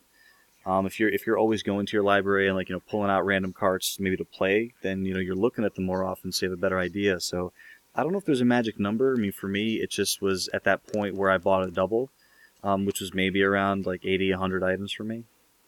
Yeah, for me, the number was a little higher, and I built mine slowly like Duke too. It just didn't seem worth the effort when you only had 100 games, when you built them up slowly, because you already know what's there. So once it got into the 200, 300, 400, then it just seemed necessary to do it, whether it was or not. It just felt like it at the time. Yeah, I would probably agree that there's some sort of just comfort level that you have whenever you probably can't trust your memory anymore, whatever that capacity is. But kind of going back to the inventory stuff is, even though you might think you know all your stuff, again, your house burns down. What are you going to do? So maybe it's just a good idea, if you've thought about it, is just take the time, sit down. Even if you have 80 games, maybe it's just time to start a list, because you never know. Yeah. So Bill, you've mentioned a few times that you've got lots of like subsets in mind, like Black Box, Silver Box, Capcom, stuff like that. Do you keep separate lists at all for any of that stuff, or is it all just like one master list? It's one master list. When you go to like when I pull up my RFGen collection tool, like there's different folders you can have, which you can create. Default is collection, for sale, and wish list. Mm-hmm. I've created an orphans group with like random manuals and boxes and stuff, so I kind of know like what like random pieces I have. But it's all just collection. So as far as like those different subsets, those are really just more of a visual thing for me, because the way I have my games organized, my black boxes come first, then every other Nintendo published game, then the silver box Konamis are all together, then the the Ultras and the Tecmos and the Capcoms. So for me, it's really more, it's kind of like when you look at the scope of the entire Nintendo, of the all the games that were released for it, I'm only at like 25-30%, but in my Konami silver box collection, I'm 2 games away. So it's kind of like where you guys are at with like, there's so few games left in the whole collection, where you stand. That's kind of how I am with the silver box games. Like I don't have like a separate running list. I just know those are the 2 I need. Those are the 2 that if they pop, I'm going after. Those are the 2 that are in my, keep an eye out for me on the forum there. But I only keep one big master list, and then on RF, if I want to narrow, you can, from that point, obviously, from that point, you can narrow it down to, system, so it kind of separates those for you. But I don't split the collection into, multiple folders like that. Right. How about you, Duke? Do you carry any extra lists around, or just the one? Really, honestly, the only list I carry with me is the stuff I'm looking for other people. Because again, I need less than 20 NES carts that I'm actively looking for. So, I'll have to be honest, these days I spend more time looking for either things that I'm going to put in my sale thread or things I'm looking for specifically for other people. I gotta be honest, like when I initially was setting up my lists, I thought like, okay, like do I want to actually, how much do I want to separate it? And part of the reason why I don't separate my list out that much is, I know it's sound like a broken record, I keep going back to it, is because of Excel. There's no easier, like for me, there's no easier database management tool to use than Excel. So if I wanted to, kind of like make a different list or something with my collection, I would export the entire thing to Excel. And then in Excel, I would just filter, and for those people who aren't maybe as familiar with Excel, obviously it's a database program with all, different boxes, which are fields. So once you export your collection, it just gives you all the rows and columns with, like the, all the information RFGen has on it. So the publisher, the name of the game, the serial or the part number, the box manual, like all that stuff. So what I can do is I can just apply filters to everything up top. So then in the system column, I can just filter that to, NES, PlayStation, whatever. So I can, by exporting to Excel, I can really kind of, manipulate the list however I want. And the cool thing with it also being by publisher, so if I really wanted to just like drill down into my Konami silver boxes, I would export my NES stuff to Excel, filter all the categories up top, and then change publisher to Konami. And then there I've got all the Konami games, and not all Konamis are silver boxes, granted, but most of them are, and the ones that aren't, I kind of have an idea which ones are. But yeah, I just never felt like micromanaging my list that to that level. Probably the only one I would say, and another good feature about RF Generation is, you have built in 3 main lists. You have your collections, you have your wish list, and you have your sale stuff. Right. So you can put your stuff into that however you like. It even has tools for matching things up. So if you do take the time to fill out like your sale items and the wish list, there are links on each thing that can just tell you who's selling this. Or even if you want to get that way, you can even say who owns this. Yeah. And Right. throw money at them if you like. I like checking that one out. Yeah. Yeah, so Yeah. that's kind of neat that you've got those tools. I don't really keep my sales stuff on it so much because I found it was just not as easy to manage. But I do keep my want to buy up because then it's really easy if people are asking me like, oh, well, is there anything we can trade for? I can just go, here's a link, bang, here you go. That's a good point. I used to put my sales stuff in the collection tool. I just found that it was way too tedious to manage with stuff going in and out all the time. As like a text thread is easier to manage. But yeah, having the wanted to buy on there actually makes sense as far as someone just saying, okay, I've got this. Who wants it? Yeah, and I also created my own folder for pending. So it makes it easy for it to manage. So if I've got somebody goes, hey, I see you've got X on your want to buy, I've got that, and I start setting up a transaction, I can just immediately bump that into my pending folder, and I don't have it yet, but that way it's also not sticking on my buy list, you know what I mean? Interesting. All right, so I think in a roundabout way, we've kind of talked about most of the stuff that's in the RF Gen tools, but I want to kind of hit a couple other items that we haven't specifically talked a lot about, and that's kind of the wealth of knowledge that you can put in there and document. So, I mean, when you go to RF Generation, you look at the tools and the information we've got in the database about games, I mean, you really have got about everything that you would want to know besides, I would say, down to the board level. I mean, you've got any kind of like manufacturer ID numbers, you've got things like the UPC numbers, you've got ratings information, you've got any pictures if the collectors have submitted those, and then any other piece of information that's not there, I mean, you can submit yourself and get that stuff added into the database. So it's a wonderful tool for that. And I like kind of going in sometimes and going, oh, I'm putting this in my collection. I see there's an already entry for it, but you know what? Somebody didn't put in the UPC. I'm going to throw that on there too. I love that this wealth of knowledge has brought out things like, say what you will about them, but I think just knowing about the different variants is awesome. Like I don't know if I would have noticed, round seals versus oval seals, or, some of the Atari carts, you can have 5 different variants for the same game. Right, yeah. It's just, it blows my mind, and I love that people have taken the time to learn all this about the hobby. Yeah, I love that if I put something up, and just because of like the way people have learned about the different variants on the site, like I'll put something up for sale, and someone will send me a message and says for like Ninja Turtles 2, and they're like, oh, is it the one with the coupon for the Pizza Hut pizza on the front, or is it the later one? And I'm like, I didn't know there was. Hang on, I'll check. Like I don't know. And same thing. Like there was I'm really sorry that I forget what the name of the member, but.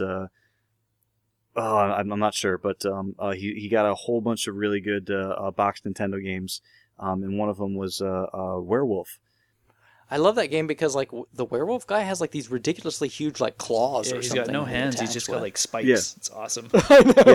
Yeah, he's like Baraka. Yeah, And, exactly. and he's it's such a cool cover. He's coming through the front of the game, and there's actually there's EPROMs behind him. Yeah. So it's like he's ripped his way out of the cart and then out of the packaging, which is, first of all, it's awesome. But I love that just from like some conversation that was going on the forum, he said, oh, and I got, someone spotted Werewolf, and he said, oh, did it come with the comic? Because the comic is normally the harder piece to find in there. And then he checked, and he's like, oh yeah, I've got it. So that can be something that he scans into other media. Sweet. Or just adds. It's just all that stuff is really cool. I have to add too that Werewolf has literally the best ending screen I've ever seen in an NES game. That's true. I like that when you posted that, Grab. I would also like to put that, for some reason, like the Japanese version is called Warwolf. I kind of like that better, honestly. I think it's kind of cooler than Werewolf. He's not really a werewolf. It wasn't like the moon that changed him into a werewolf, so it probably made more sense too. Yeah, I like that. It's just Warwolf, man. He's just a fighter. That's just it. Yeah. That's why he has no hands, just claws. So he's more like a beast who alters his form. No, Kind don't of go like there. Altered. Oh. yeah, I don't know, where tiger and where bear. That's just really stretching it, man. It's really stretching it. Yeah, yeah, but also kind of what we talked about before too is even like in the database, there's variation tie-ins. So if you want to know what did this game have foreign releases, okay, you can see that. That's in the variation tie-ins. So it's not just that, hey, was there a 3-screw or was there a 5-screw version? You can say, oh, I can see that this was also released in the UK, Germany, Spain, and Japan. Check all the regions. You can check like the re-releases if there's like a greatest hits title or like a bug fix or something like that. Yeah, and if you go in there and you find, hey, look, wait a minute, no, hey, this is the same title as this over in this other country, you can just submit that. I mean, again, it's all user created content. We're all there to make the database better. So, that's a great place, and that's what I think does great about the community. And two, do you ever notice this? Like somebody will post something like on a small scores threads or something. It's like, oh, you need to make sure you add that into the database, or we need to scan for that. Shadow's good for that. Yeah. Yeah, so I mean, again, that's another part that's really pretty cool, and that's partly because he's got the database in his head. Yeah. I kind of forget that I don't live where the rest of you do, so whenever I post something, he's always like, check for Canadian variants, check them. He always reminds me. Yeah, I'm like, oh yeah, I can do that. And that's just like Krabby's nightmare. Like, no, American flags, please no. He deletes them immediately. But I mean, there's a lot of tools that are there. A lot of things I would just recommend check out. And some of the things that, I mean, and I don't mean to say this in a mean way, because sometimes people don't have access to the tools, but I'm always like, if I see pages that don't have like any scans or anything, and I see like, oh, 12 people own this. Do you ever like, man, come on, somebody that owns this, take a pic or do a scan or something? No way. Then I've got open spaces for the submission contest. Yeah, that's what kind of pushed me, because like when I said for the longest time, I was like, okay, I'm gonna sit down one of these days and get my programs in order, my batch image resizer, like all that stuff. I'm gonna sit down and do it, and I just felt bad because I wasn't doing it. So one night I just sat down. I did like a half dozen just to make sure they were approved and I wasn't doing anything totally wrong. And once they were all approved, then I kind of let it go, and I did 30 the next night, 30 the night after that. And I kind of wanted to get through all my Nintendo stuff. So and now that all my stuff that I own is updated, now it's just become part of the cataloging process. Is like I put something in, I clean it, and if it doesn't have an image, I scan it, and then it goes in the collection. And is it just me, or like after your thing is approved, do you always go back and look at your pictures and kind of like, yep, that's mine? Oh yeah. Yep. And there's actually there's a very one of the items that I was teasing that I'm in the process of maybe acquiring, the picture that's in the database.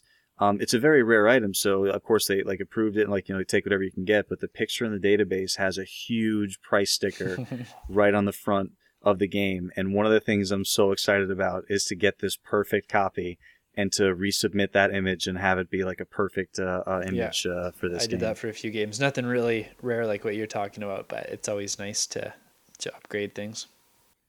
Yeah, I do that too. I'll find like, oh man, this is one with like half the labels torn off this Atari card or something. I'll go ahead and run a scan for it. So I mean, again, I just can't encourage enough that we're really very community focused and community driven. And so if that sounds like your kind of place, jump in, add your information.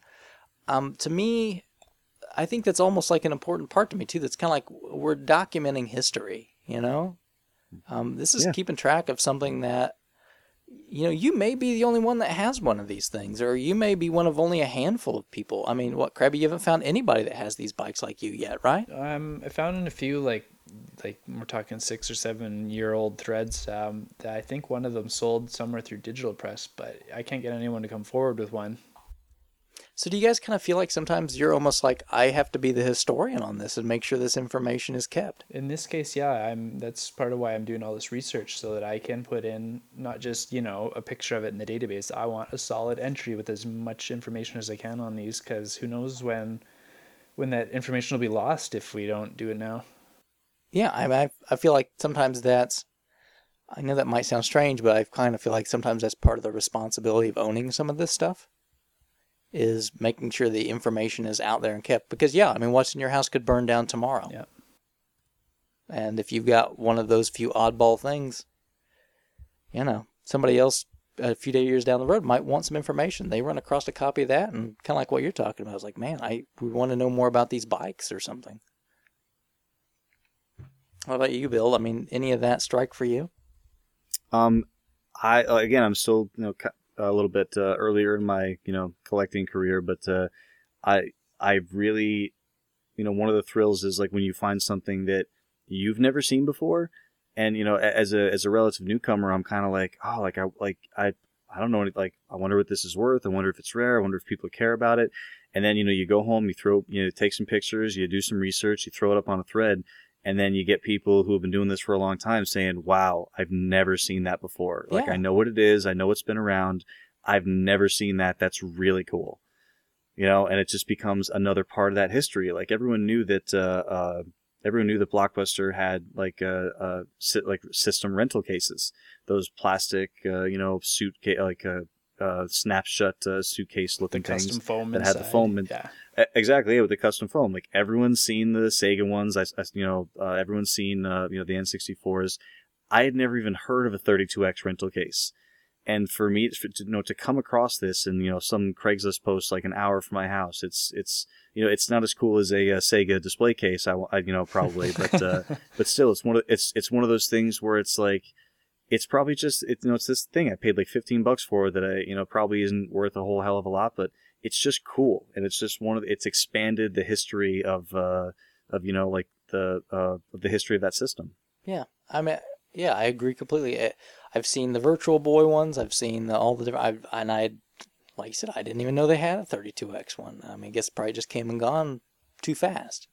Yeah, it had to be real quick. I mean, obviously the less than a 40 game library, the Saturn came out very quickly afterwards, so it might have been one of these things that was kind of put out there, and then maybe the rental, it might have been an option for Blockbuster. I mean, that's the thing. You can do that research. You can start, contacting someone who was at the company back then. Like, can I talk to someone in video games? Okay, thank you very much. Like, you kind of become like a historian of the, or an archaeologist of the gaming world. And that's something else I think about that we can probably talk about at a broader pace. But I mean, when I was born when video games were becoming a thing. I mean, I'm almost pretty much about the same age as home video games, period. Yeah, didn't your friends take you to Tennis for Two when you were like 20? Very funny. But I mean, I've seen all of this just in my lifetime, and I think, okay, think about the people that were there when film started. Think about people that were there for the first audio recordings. There's a lot of knowledge that no doubt got lost just because nobody bothered to keep track of it. And luckily we're living in an age too where there's something like the internet where that can be kept. So 100 years from now, if somebody wants to know about extratainment bikes, there's still a chance that knowledge will be around for them versus, Krabby's dead. So he was the guy. Good thing I can pass important information like this along. But sure, but one of these days somebody's going to need to write a book. Or somebody's going to need to do that research. And if we don't put it out there, it's not going to happen. Very true. Absolutely.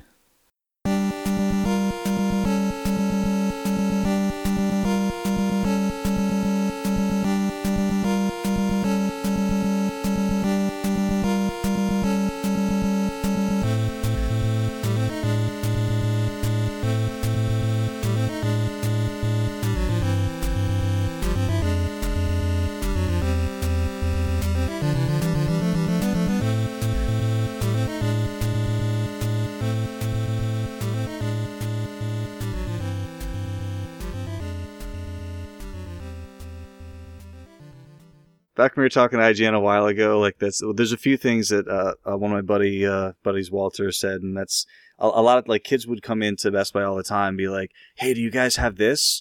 And we're like, oh yeah, it just came in. It's supposed to be really good. It's, it's kind of in the vein of this and this. They're like, oh, IGN gave it a 9.6. And I'm like, oh, that's cool. Like, it's, like, what about it do you dig? Like, we can maybe like, figure out what other games you like. And they're like, oh, I don't know. Like, they gave it a 9.6. So it was like, they're just breeding, number munchers. Metacritic, man. Metacritic. And it's, you can I'm not a big fan of the whole numbers game. Like, I want to read the words. I want to read the content. And I want to figure out from there if the game's good for me or not. The number doesn't tell me that. I like the number because when it's low, then I know I have to play it. Then you'll love Cheetahman too. Yeah. So, but yeah, he always used to say, like, can't spell ignorant without IGN. And then the other one he said was, remember back when Mad Catz was fairly new? And the stuff they make now isn't terrific, but it used to be really terrible. Like Pelican, yeah. Oh yeah, so Mad Catz stuff was awful, and Walter worked at EB Games for a little while before Best Buy, and he said, "You know why they call it Mad Catz?" And he said, "No, Walter, why?" And he said, "'Cause Mad Catz be returning them." Well, thanks everybody again for listening to another episode of the RF Generation Collector Cast. Again, you can find us in a couple different spots, as we've been mentioning on the show. rfgeneration.com. You can also find us on Podomatic. RF Generation CollectorCast.podomatic.com. Again, we're on Twitter, so you can find us at CollectorCast.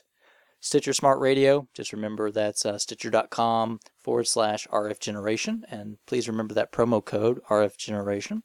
You can also find us on YouTube. Again, just search for CollectorCast. And if you're feeling particularly amorous, we do have a donate button that's on our Podomatic page. So if you like the show and you want to keep it going, kick a few bucks at us. Just a little PayPal donate button that's there. Follow along with us. Let us know what you think. Any kind of messages that you've got for us. We love hearing the feedback. It's really great when people appreciate the show and let us know what they think.